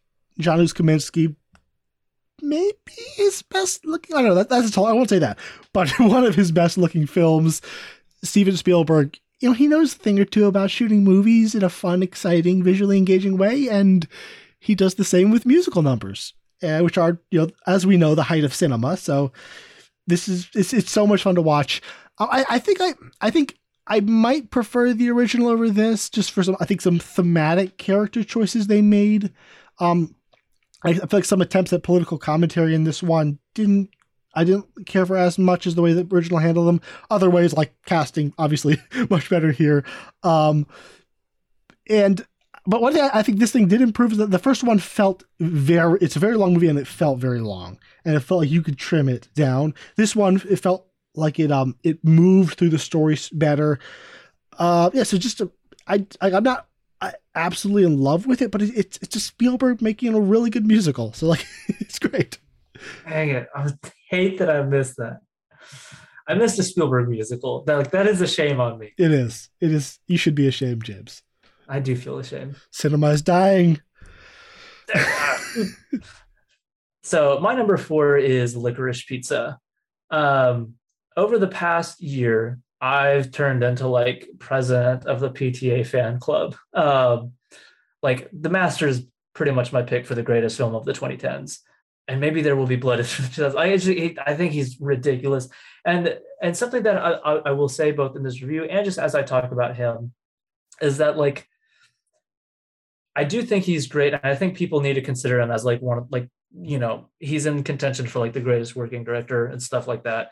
But even beyond that, where I'll settle before that is just by saying that he makes movies that look the way that I like movies to look. Like he directs movies the way that I like them to be directed. He's just whatever is within me that reacts to things is just it's tuned. They dialed the knob to where it's immediately reacts to his style, the way he directs, the ways he writes. All he's the filmmaker for myself. Hey, that's me with Spielberg. Yeah, and so like and you know there's just that sense of reaction. You just know you're reacting how he wants you to, and that's how I feel with his style. And I really loved the 70s vibe, and I'm predisposed to just love a good 70s vibe. And just from the very beginning, the opening thing of her going down, like offering the mirror to all the kids, and then getting into arguments, like cursing out high school kids while they're in line for their pictures, and like all of just the outfits and the color, like the colors aren't crazy huge and big and vibrant, but I feel like there's an intentional color palette, and so it's a visually pleasing movie. It's just like what I said, like, to me, it's probably my favorite looking movie for some reason of this year. I love the way it looks. I love the film grain. I love the big wide look to everything. I love, like, there's a lot of really cool compositions I think he finds. I love the movement. I love running shots. Like where this was a negative for other people, I love these moments of bizarre heightenedness, like this Fellini feeling motorcycle scene, or the bonkersness of Bradley Cooper being interspersed between just like it's just two people trying to figure things out within a weird changing time. And he captured the feel of the 70s so incredible. I say as if I've lived there. But it's just there's such a sense of authenticity both to the location and to the characters and their feelings and what they're going through. And so it's like it's a vibe movie. I like these people. I like the sound. The song choices are great. It's just like it is a movie that just in a lot of ways. I haven't talked about the weird age gap thing. It's a weird thing. It was the only reason it didn't really bother me is that he reads much older than 15 and she reads much younger than 25. It's like, yes, these people maturity wise feel like they belong together. Okay, and so that's the thing where it's like it's weird where part of what it feels like is like because of his entrepreneurial sense and like I think by casting Cooper Hoffman, who just he looks, because he is older than 15,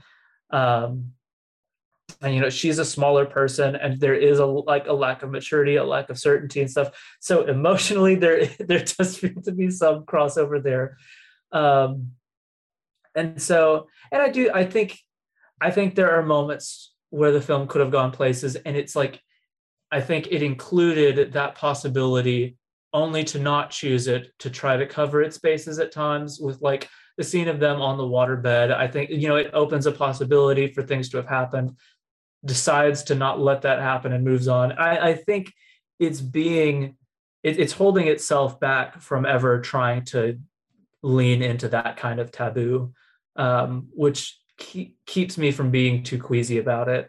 And so, when you're not like feeling weird about that, you still like I like these people, like I like them.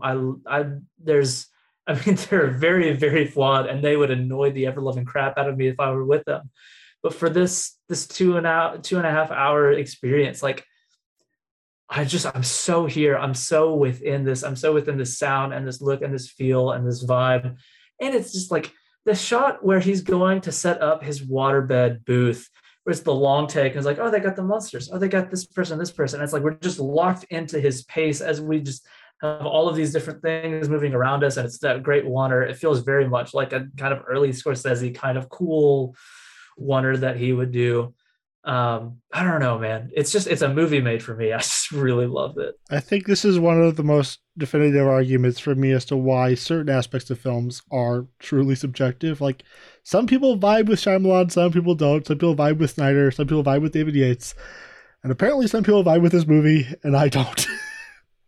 Like, I'm here, like, it was the movie. It happened. There were some good scenes. There were some okay scenes. It just kind of came and went without leaving much impact at all for me. And I'm just kind of mildly confused by all your raving. I don't know.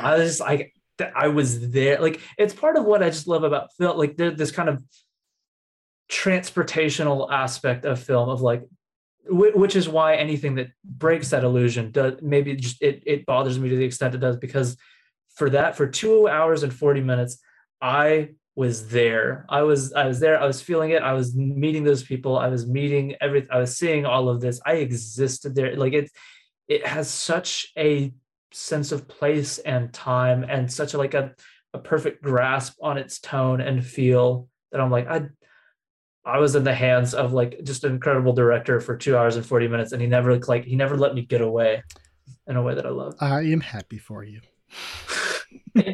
Number 3 of mine is The Suicide Squad. This movie is so much fun. It is James Gunn completely unleashed, given way too much money, and allowed to do whatever the hell he wants, and he does. He does it a lot. I think this film is gorgeous. The cinematography between him and Henry Bram, just this kind of overblown whites and like lots of it's very harsh, but I love it. It's there's a very tactile sense to it.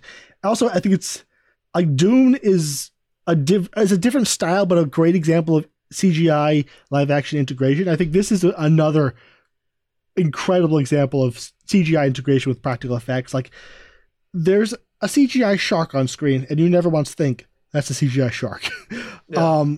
Starro looks amazing. Destruction, the dust, it looks so good. The character, taking like I liked Joel Kinnaman in the first film. Like, he wasn't done any favors by the script, but like the evolution of Rick Flag from the first film, where he's just a really thankless character, to like how much I love Joel Kinnaman's performance in this film.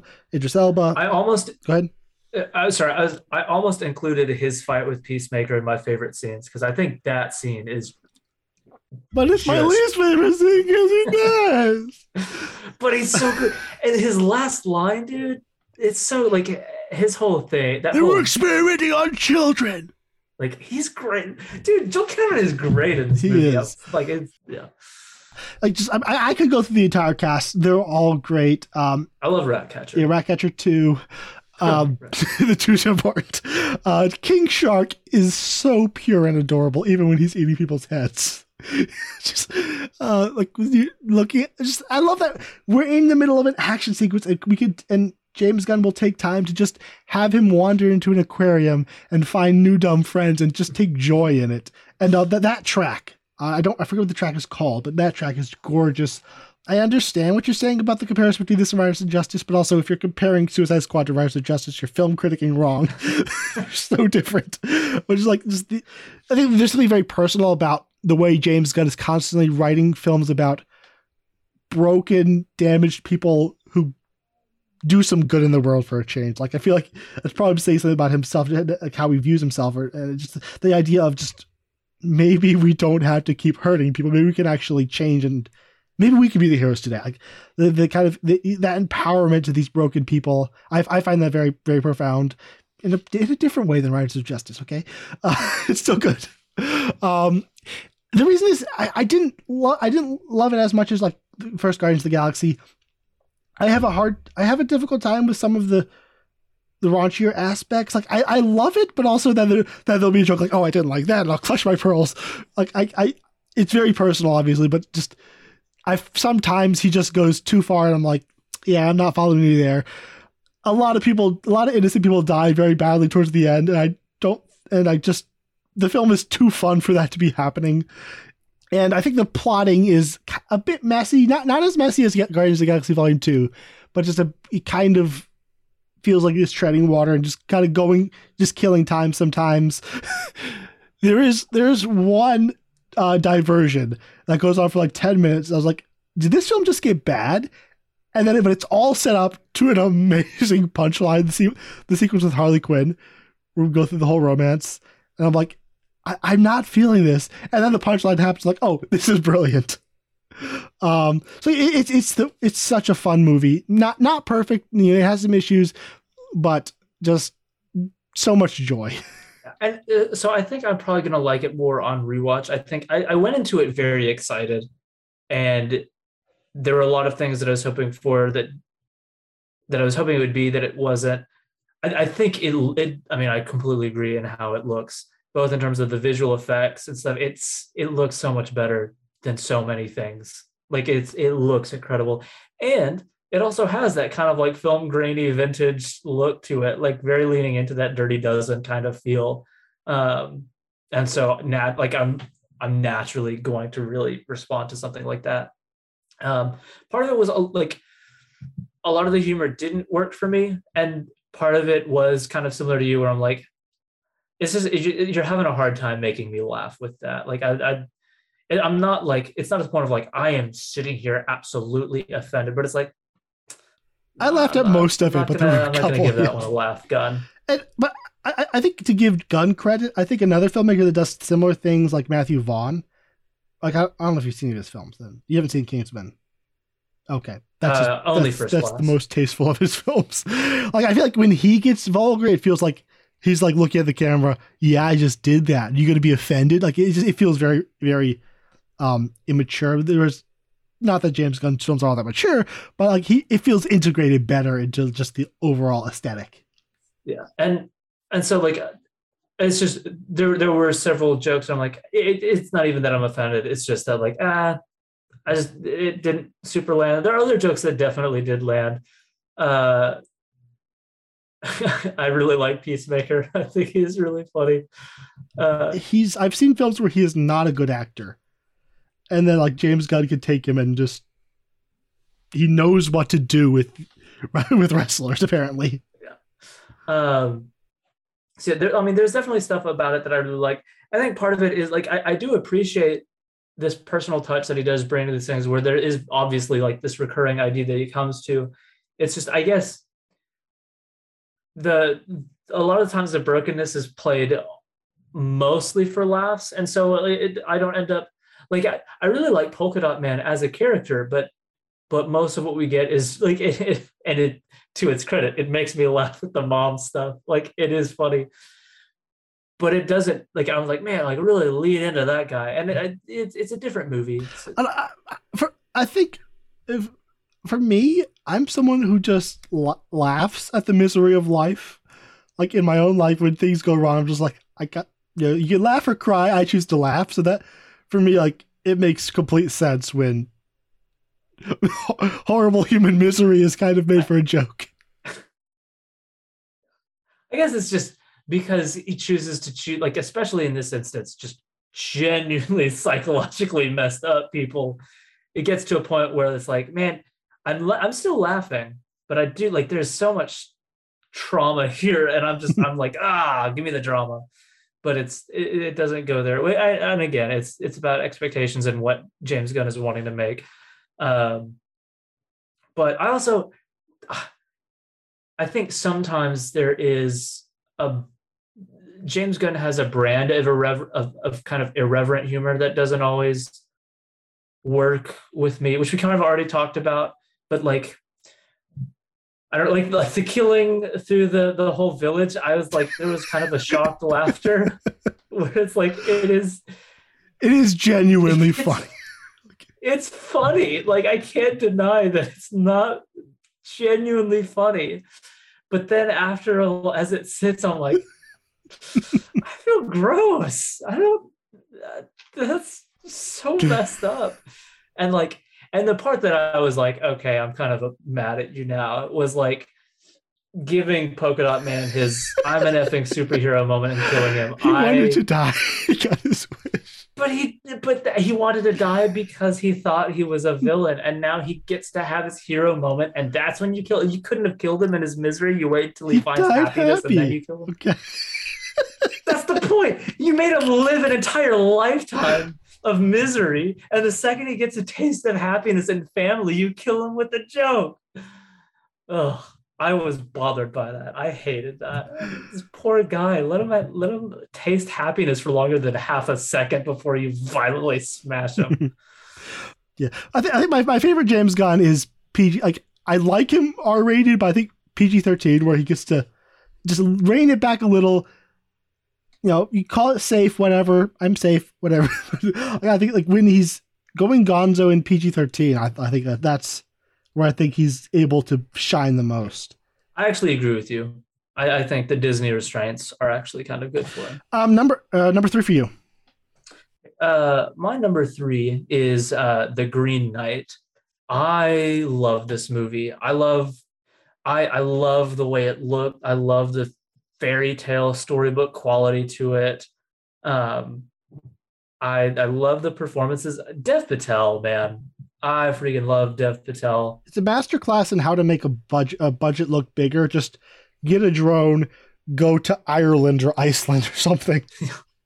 It looks so good. It looks so pretty. It, like, you get a good location, you get some cool pieces of set, and then you just let post-production do their thing with like just change the color. Like, you don't even, it's not even a bunch of crazy effects, but it's like the effects of the giants are like so cool to me. But I love that it embraces its weirdness. Like everything with Guinevere, where he's like, he gets the head and then he's holding it and he drops it, it's in the bed, and now the axe is back.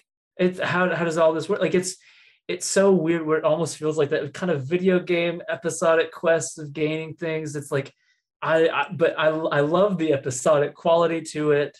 Like there's almost this kind of video game like quest thing, like you're getting the item and you're moving on, and there is a weirdness, and there's like so many things lack explanation in it, but you just accept it's part of this weird storybook world, this very adult storybook world, but not a tasteless kind of adult. And I know like it has these weird moments, but I actually don't think that they're like needlessly provocative and stuff. And I think its themes is really like there's something by the end of the last portion of this film is just ridiculously powerful to me. The idea of living off of a lie and how that affects legacy. And I even remember you had made a comment about it after you saw it, about just the image of putting the gold coins on the blood stain, and just what like that image, just the emotion that image conjures. It's so sickening. Like, you know what, like you had the scene before, you know, I don't want your gold, I want your name, you know, I want to be with you. And then dumping the gold in the bloody bed, taking the child, leaving her weeping. It's like, it's so wrong. It is so wrong. And it's very powerful filmmaking. But even just like the idea of the way it approaches the idea of honor is really interesting. All like the comments, like just and a very Arthurian kind of storytelling where like just color has meaning and power, and the idea of green and decay and whether things will live and last, and what we pursue things for, and what honor even means, like fake ideas of honor. And it's just, I think it's a very, very maturely told story. And among all of the weird inexplicableness of it, there is a very strong maturity to it, and a very strong handling of these really big ideas. And so it's like it looks gorgeous. I love it. David Lowery is an excessively patient director, and he demands his audience to be equally patient with him. You're gonna watch the pie be eaten, and so, but I especially within this setting, I really love that. I really love that he's like, no, just sit there, stop. You're just gonna sit there and let this happen.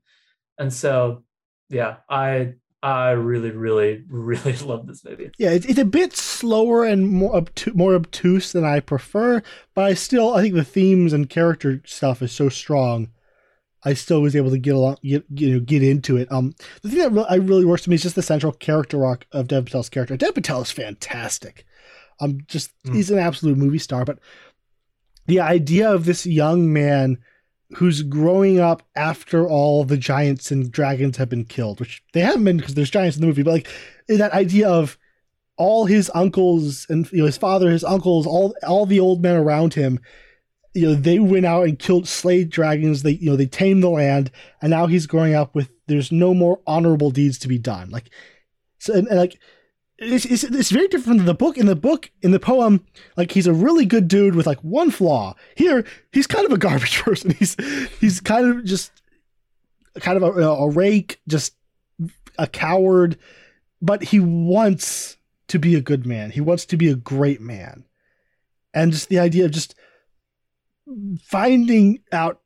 discovering who he truly is, and is it even possible for someone like him to achieve greatness, or to even achieve goodness? I view it as like a really powerful kind of redemption story where he finally faces down, the entire film he's telling himself, no, I'm actually a good man. And he's just facing down the fact that he is terrible. And these choices, it comes down to this final choice. If he makes this choice, it will lead to a life of deception and shame that will destroy and kill him. And he ultimately makes the choice towards, I'm going to choose courage here. Like just the way that these small choices will shape one's life. I know we have a different read on the end, like whether or not he dies. Like that's a pretty important factor. I think he lives, and for me, like this is a rather very powerful redemption story. See, yeah, I mean, I agree with everything you said there, except I think he dies. But to me, this is I still think it's a story of redemption. It's the polka dot version that I like. I think it's okay for him to die. I love that ending, just the off with his head, and then cut to the title. Oh, and Ralph Ineson with his voice. Jeez. Oh, dude, that man can speak. All right. My number 2 would be Minari. This is just a very quiet, sweet film about a family trying to grow some crops, and things are rough, and they like each other, and there's tension, and then there's sweetness and more tension and financial troubles and ambition and marital trouble. It's just very sweet portrait of a family, very, very low key, very honest. Not, very little, there's very little fireworks. There's no kind of hyped up drama. It's just, we're going to watch this family for 2 hours dealing with a difficult time. Which, like there are different kinds of emotion. There is an emotion you feel from heightened, Hollywood drama, and the emotion you feel from very restrained film drama, like very realistic, restrained drama like this. For me, I generally achieve the greatest heights with more Hollywoodized drama, more heightened, like more movie-ish. So there is something special about movies like this. I think a similar one would be Roma or Riders of Justice, but although that's a bit more heightened as well. But like The Farewell. Yes, that as well. Like there is something I feel during those movies that I don't feel during more heightened Hollywood films, but they never. I don't know. Maybe I'm just dead inside, but I need a bit more, a bit more heightening, a bit more directing, a bit more acting to get me to my weeping, and so like it's really good, really sweet, very solid movie. Yeah, and I mean, to your credit, absolute powerhouse greats like Hitchcock would agree with you. Mm-hmm. He's got a lot of quotes about it's like if your movie isn't heightened, you're doing things wrong. And I really love both. I think one of the key differences I do think maybe sometimes in the moment I do get the bigger reaction from the big thing, the thing that goes big. But I think the stuff that stays with me longer is the more realistic stuff, because I think the stuff that works big, it's working very big to the specificity of this thing and what's going on there, because it is tailored. Like all the pieces of the movie are building to these big bursts of emotion, and so it's priming you to just feel it all there. But I think what I really love and appreciate about things like Minari is after it's over, because it is so human and so real, I find different things to grab onto that feel applicable beyond the movie itself, because it is such an honest and realistic picture of things. And I'll talk about it later. So my number 2 is Pig. I went and saw this because I heard it's a great Nicolas Cage performance, and it's also just a very like it's a low-key thoughtful movie, and there's a lot about the just absolutely off the wall insanity of Nick Cage stuff that I loved Mandy. I thought it was amazing. But I was like, man, Nick Cage stripped back, doing a weird, like maybe John Wick send it. I was like, I'm interested.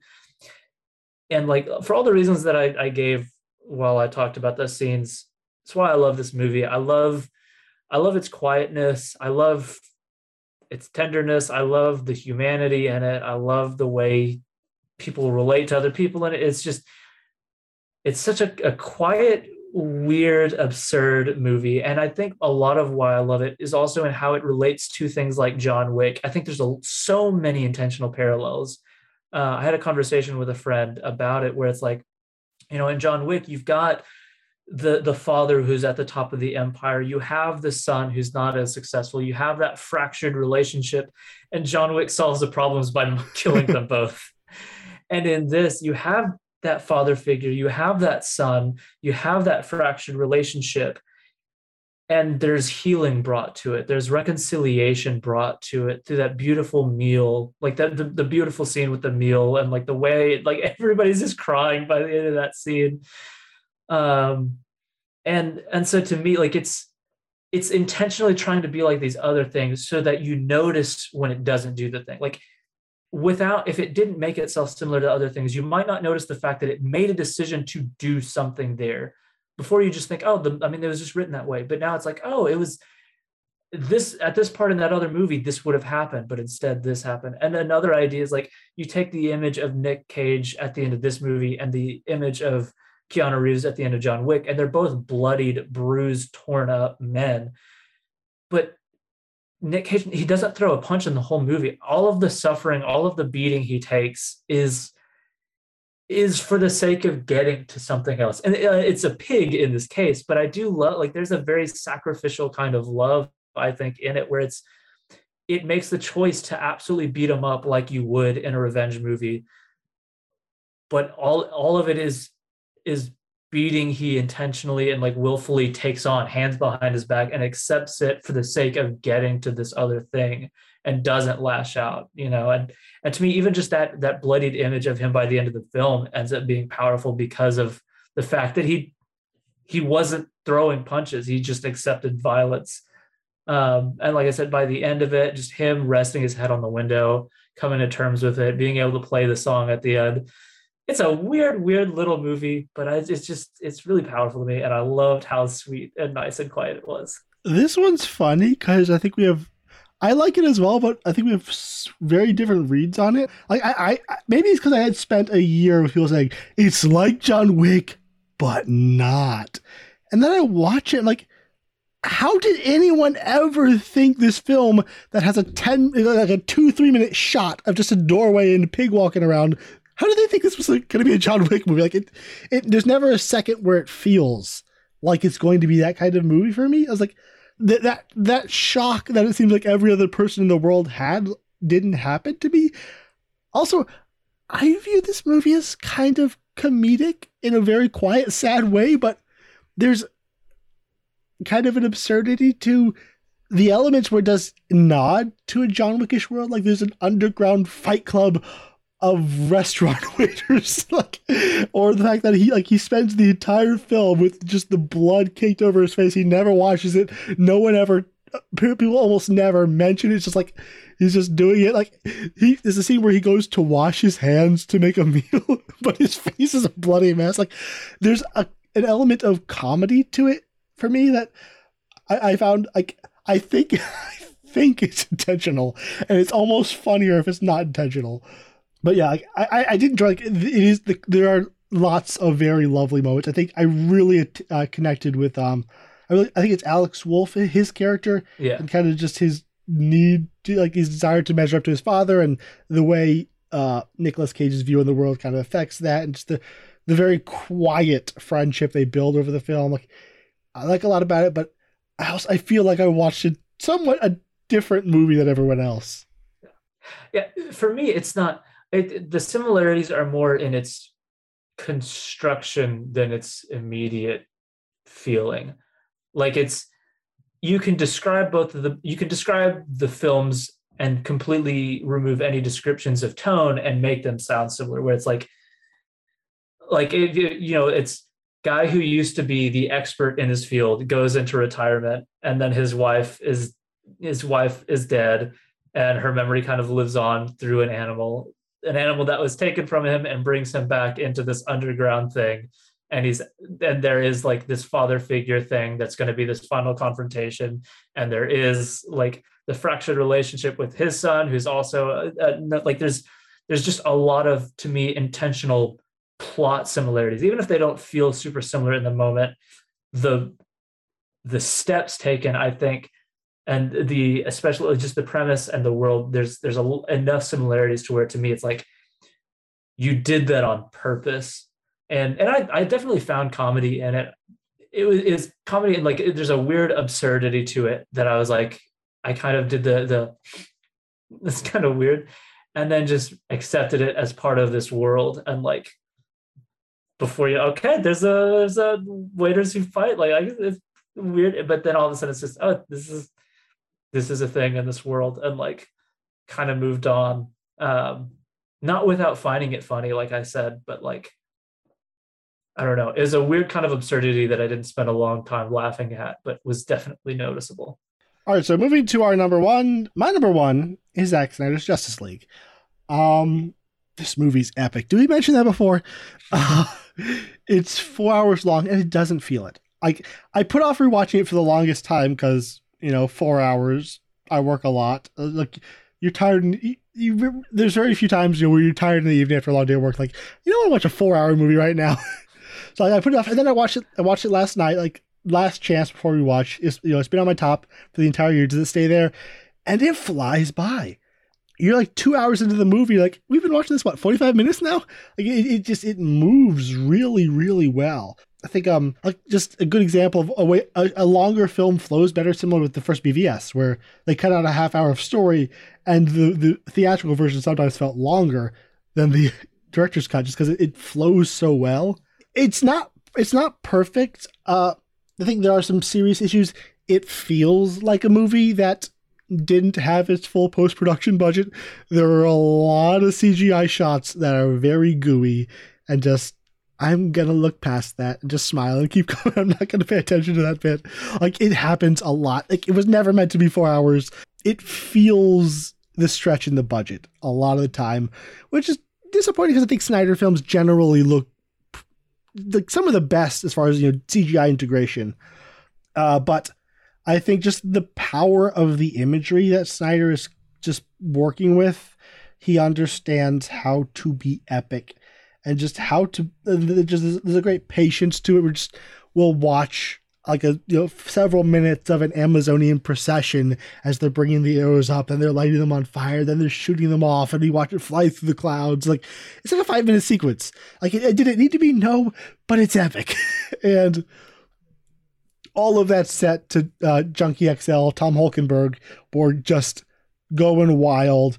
The cast is all really good. Yeah, it's a really satisfying kind of wild, ambitious, mythological entry to the superhero genre. I don't like 4x3, artistic integrity, whatever. It doesn't work. There's a reason for the last 70 years films have gone horizontal rather than vertical. So like there's choices I don't like about it. The Martian Manhunter choice, I really don't like that the epilogue is attached to the film. Like, I love the scene, but it just doesn't work for me. It's like, I really want to make my own kind of cut of this film, just kind of do a couple tweaks and just change some things, but it still is, it's a wonder that it exists. It's just going back, like the thought that I tweeted the release of Snyder Cut hashtag a couple times, but you never think it was actually going to happen. Yeah. So it actually happening, and for us as people who became friends through defending BVS, and that whole crowd that we met, with the meetup we had to watch. We watched this film. We all came together because of our love of Zack Snyder and those films, and so it's for personal reasons. It's this wonderful culmination of a wild 5-year journey as film fans. So, but I mean, I love all the stuff that you said about it, where it is like it's big, epic, bombastic filmmaking happening within the same film that is very patient and very methodical and very character focused. And I really appreciate, like, I like that he's like, I'm gonna stretch this scene out. There's also like, there's just a lot of dialogue in it. There's a lot of people talking to each other in between the action. And I mean, I love the mythological feel of it. I love the whole gods among us kind of thing. Forgiving CGI, just the production design of the film, I think is just absolutely bonkers, next level. It's also just a cool movie. It's such a cool movie.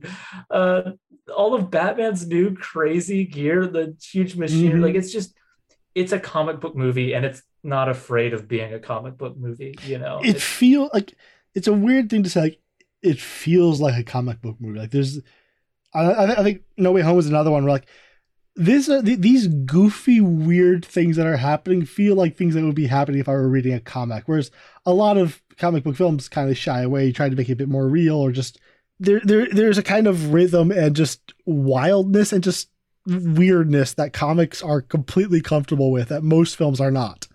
And this one is. Yeah. There's the image of, it's at the end montage of just Batman on the Dark Knight Returns massive, ridiculous tank is like, they did that just because it looks cool, and it's, so yeah, that's Snyder's career. He did that just because it looks cool. Yeah. And it's not even just that I respect it. I do really love it because I think it is a very, very, very well-made movie. So my number one is Minari. I feel like I've talked about it a lot, so I'll try not to be long-winded. I just love this movie. I love the Yi family. I love the drama and I feel like every character in it, especially among the family, has their own very real. I've seen it several times, and something that I started doing on like the last couple of times is deciding on a character to be like a POV and to see it through their eyes, and like they experience they go through their own stuff in it, and it's the kind of drama that could also warrant its own, like, oh, this was the protagonist of it, like with Jacob Yi being like, no, I'm going to provide for my family, I'm going to till this land, I'm going to do this. And the director, Lee Isaac Chung, he's actually a Christian, and hearing some of his comments about it, where he's like, "Oh, that makes sense with the character, the kind of weirdo dude, Will Patton." Yeah. And speaking of him, I love the treatment of his character. Where like, the movie is not afraid to laugh at some of the goofiness of it, but it's not mean to him. Like, it kind of loves him, and it loves his kindness, and so just stuff like that. But there was an interview where he's talking about like part of why he wrote the idea of like finding water and digging the well is like, things like gardens and wells feature heavily in prominent moments and like in the biblical narrative, and he's like, there's something biblical just within their narrative here, so he wanted to include that kind of the garden setting and the idea of finding the water and finding like, it's just interesting comments from him that like it just added another layer. But I love, like I said, Jacob's arc.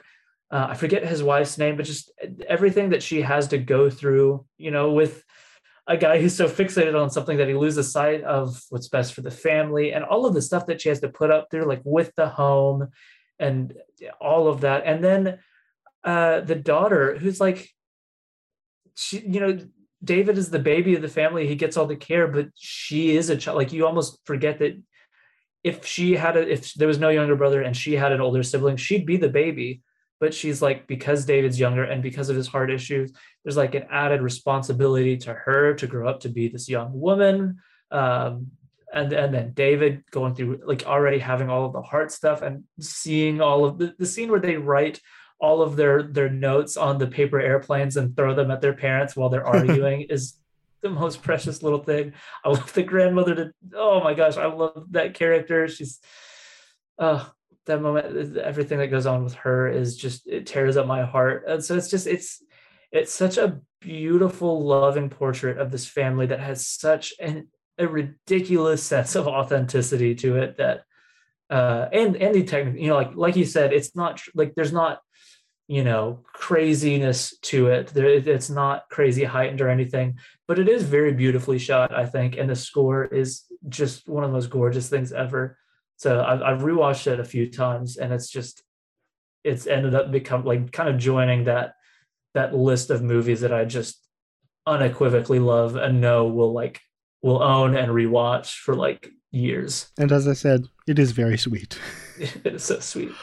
All right, so that was our top 10 of the year. You know, I was only joking when I said we're going to go 4 hours, but what the heck? This is the end. Let's go for it. I want to before we close out, I do want to talk about our most anticipated films of 2022. Dude, I have films that have been here since our 2019 episode. Death on the Nile and Top Gun, where they were on my I think my most anticipated for 2020 lists. On our 2019 in retrospective. Both of them have been there for 2 years. Death on the Nile is finally coming out next month as of recording, and I hope I can. I really want to make it down there to watch it with you. Your life is crazy, but I hope that. And Top Gun, just those trailers, man. Like, flying great looks trailers. Cool. Joseph Kosinski makes good-looking movies. Yeah. Running through the rest would be Operation Fortune, Rue de Guerre. Awful subtitle. I'm always here for Guy Ritchie. Again, much like The Gentleman and Wrath of Man, the trailer is kind of bad, but I've learned to not really mind that because people don't seem to know how to sell his recent spurt of crime movies. I'm looking forward to it. I think it'll be fun. And he's already shot his next film as well. This dude's going for it. Scream, the trailer didn't do much for me, but I love the series. I really like the director's previous film. I'm blanking on it. Hide and Seek. Hide and Seek. That was a lot of fun.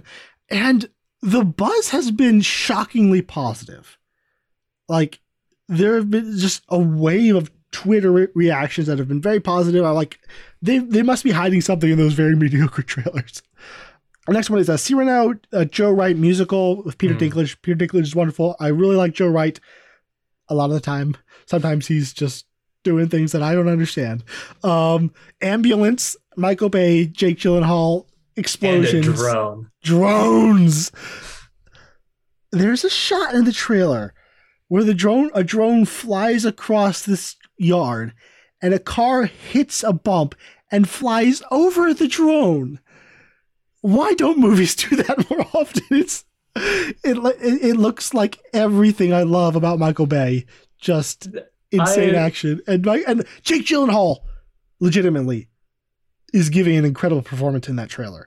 Like, this man is so charismatic and apparently a psychopath, but well, you know, I'm genuinely excited about it though. Like, I was like, Michael Bay, whatever. And I saw the trailer, I'm like, frick, that looks cool. It looks so freaking cool. Then the Batman, I mean, it's the Batman. Those trailers, goodness grief. Then there's The Gray Man. The Russo brothers are again doing a massive $200 million action film with Chris Evans, Ryan Gosling, and Ana de Armas. I mean, what else do you need? Bullet Train. This is David Leitch and a really amazing cast, a cool concept. I've been hit or miss with David Leitch. Like, he seems the lesser of the two John Wick directors, but like the cast is amazing, and he definitely has promise. Fantastic Beasts, not Crimes, different one. The Crimes of Dumbledore. Fantastic Beasts, The Secrets of Dumbledore. I'm the one guy who likes the series, and I'm still here for it. I really like the trailer. I'm here for it, whatever. I don't care what anyone else has to say. The Northman, Robert Eggers doing a historical epic about Vikings.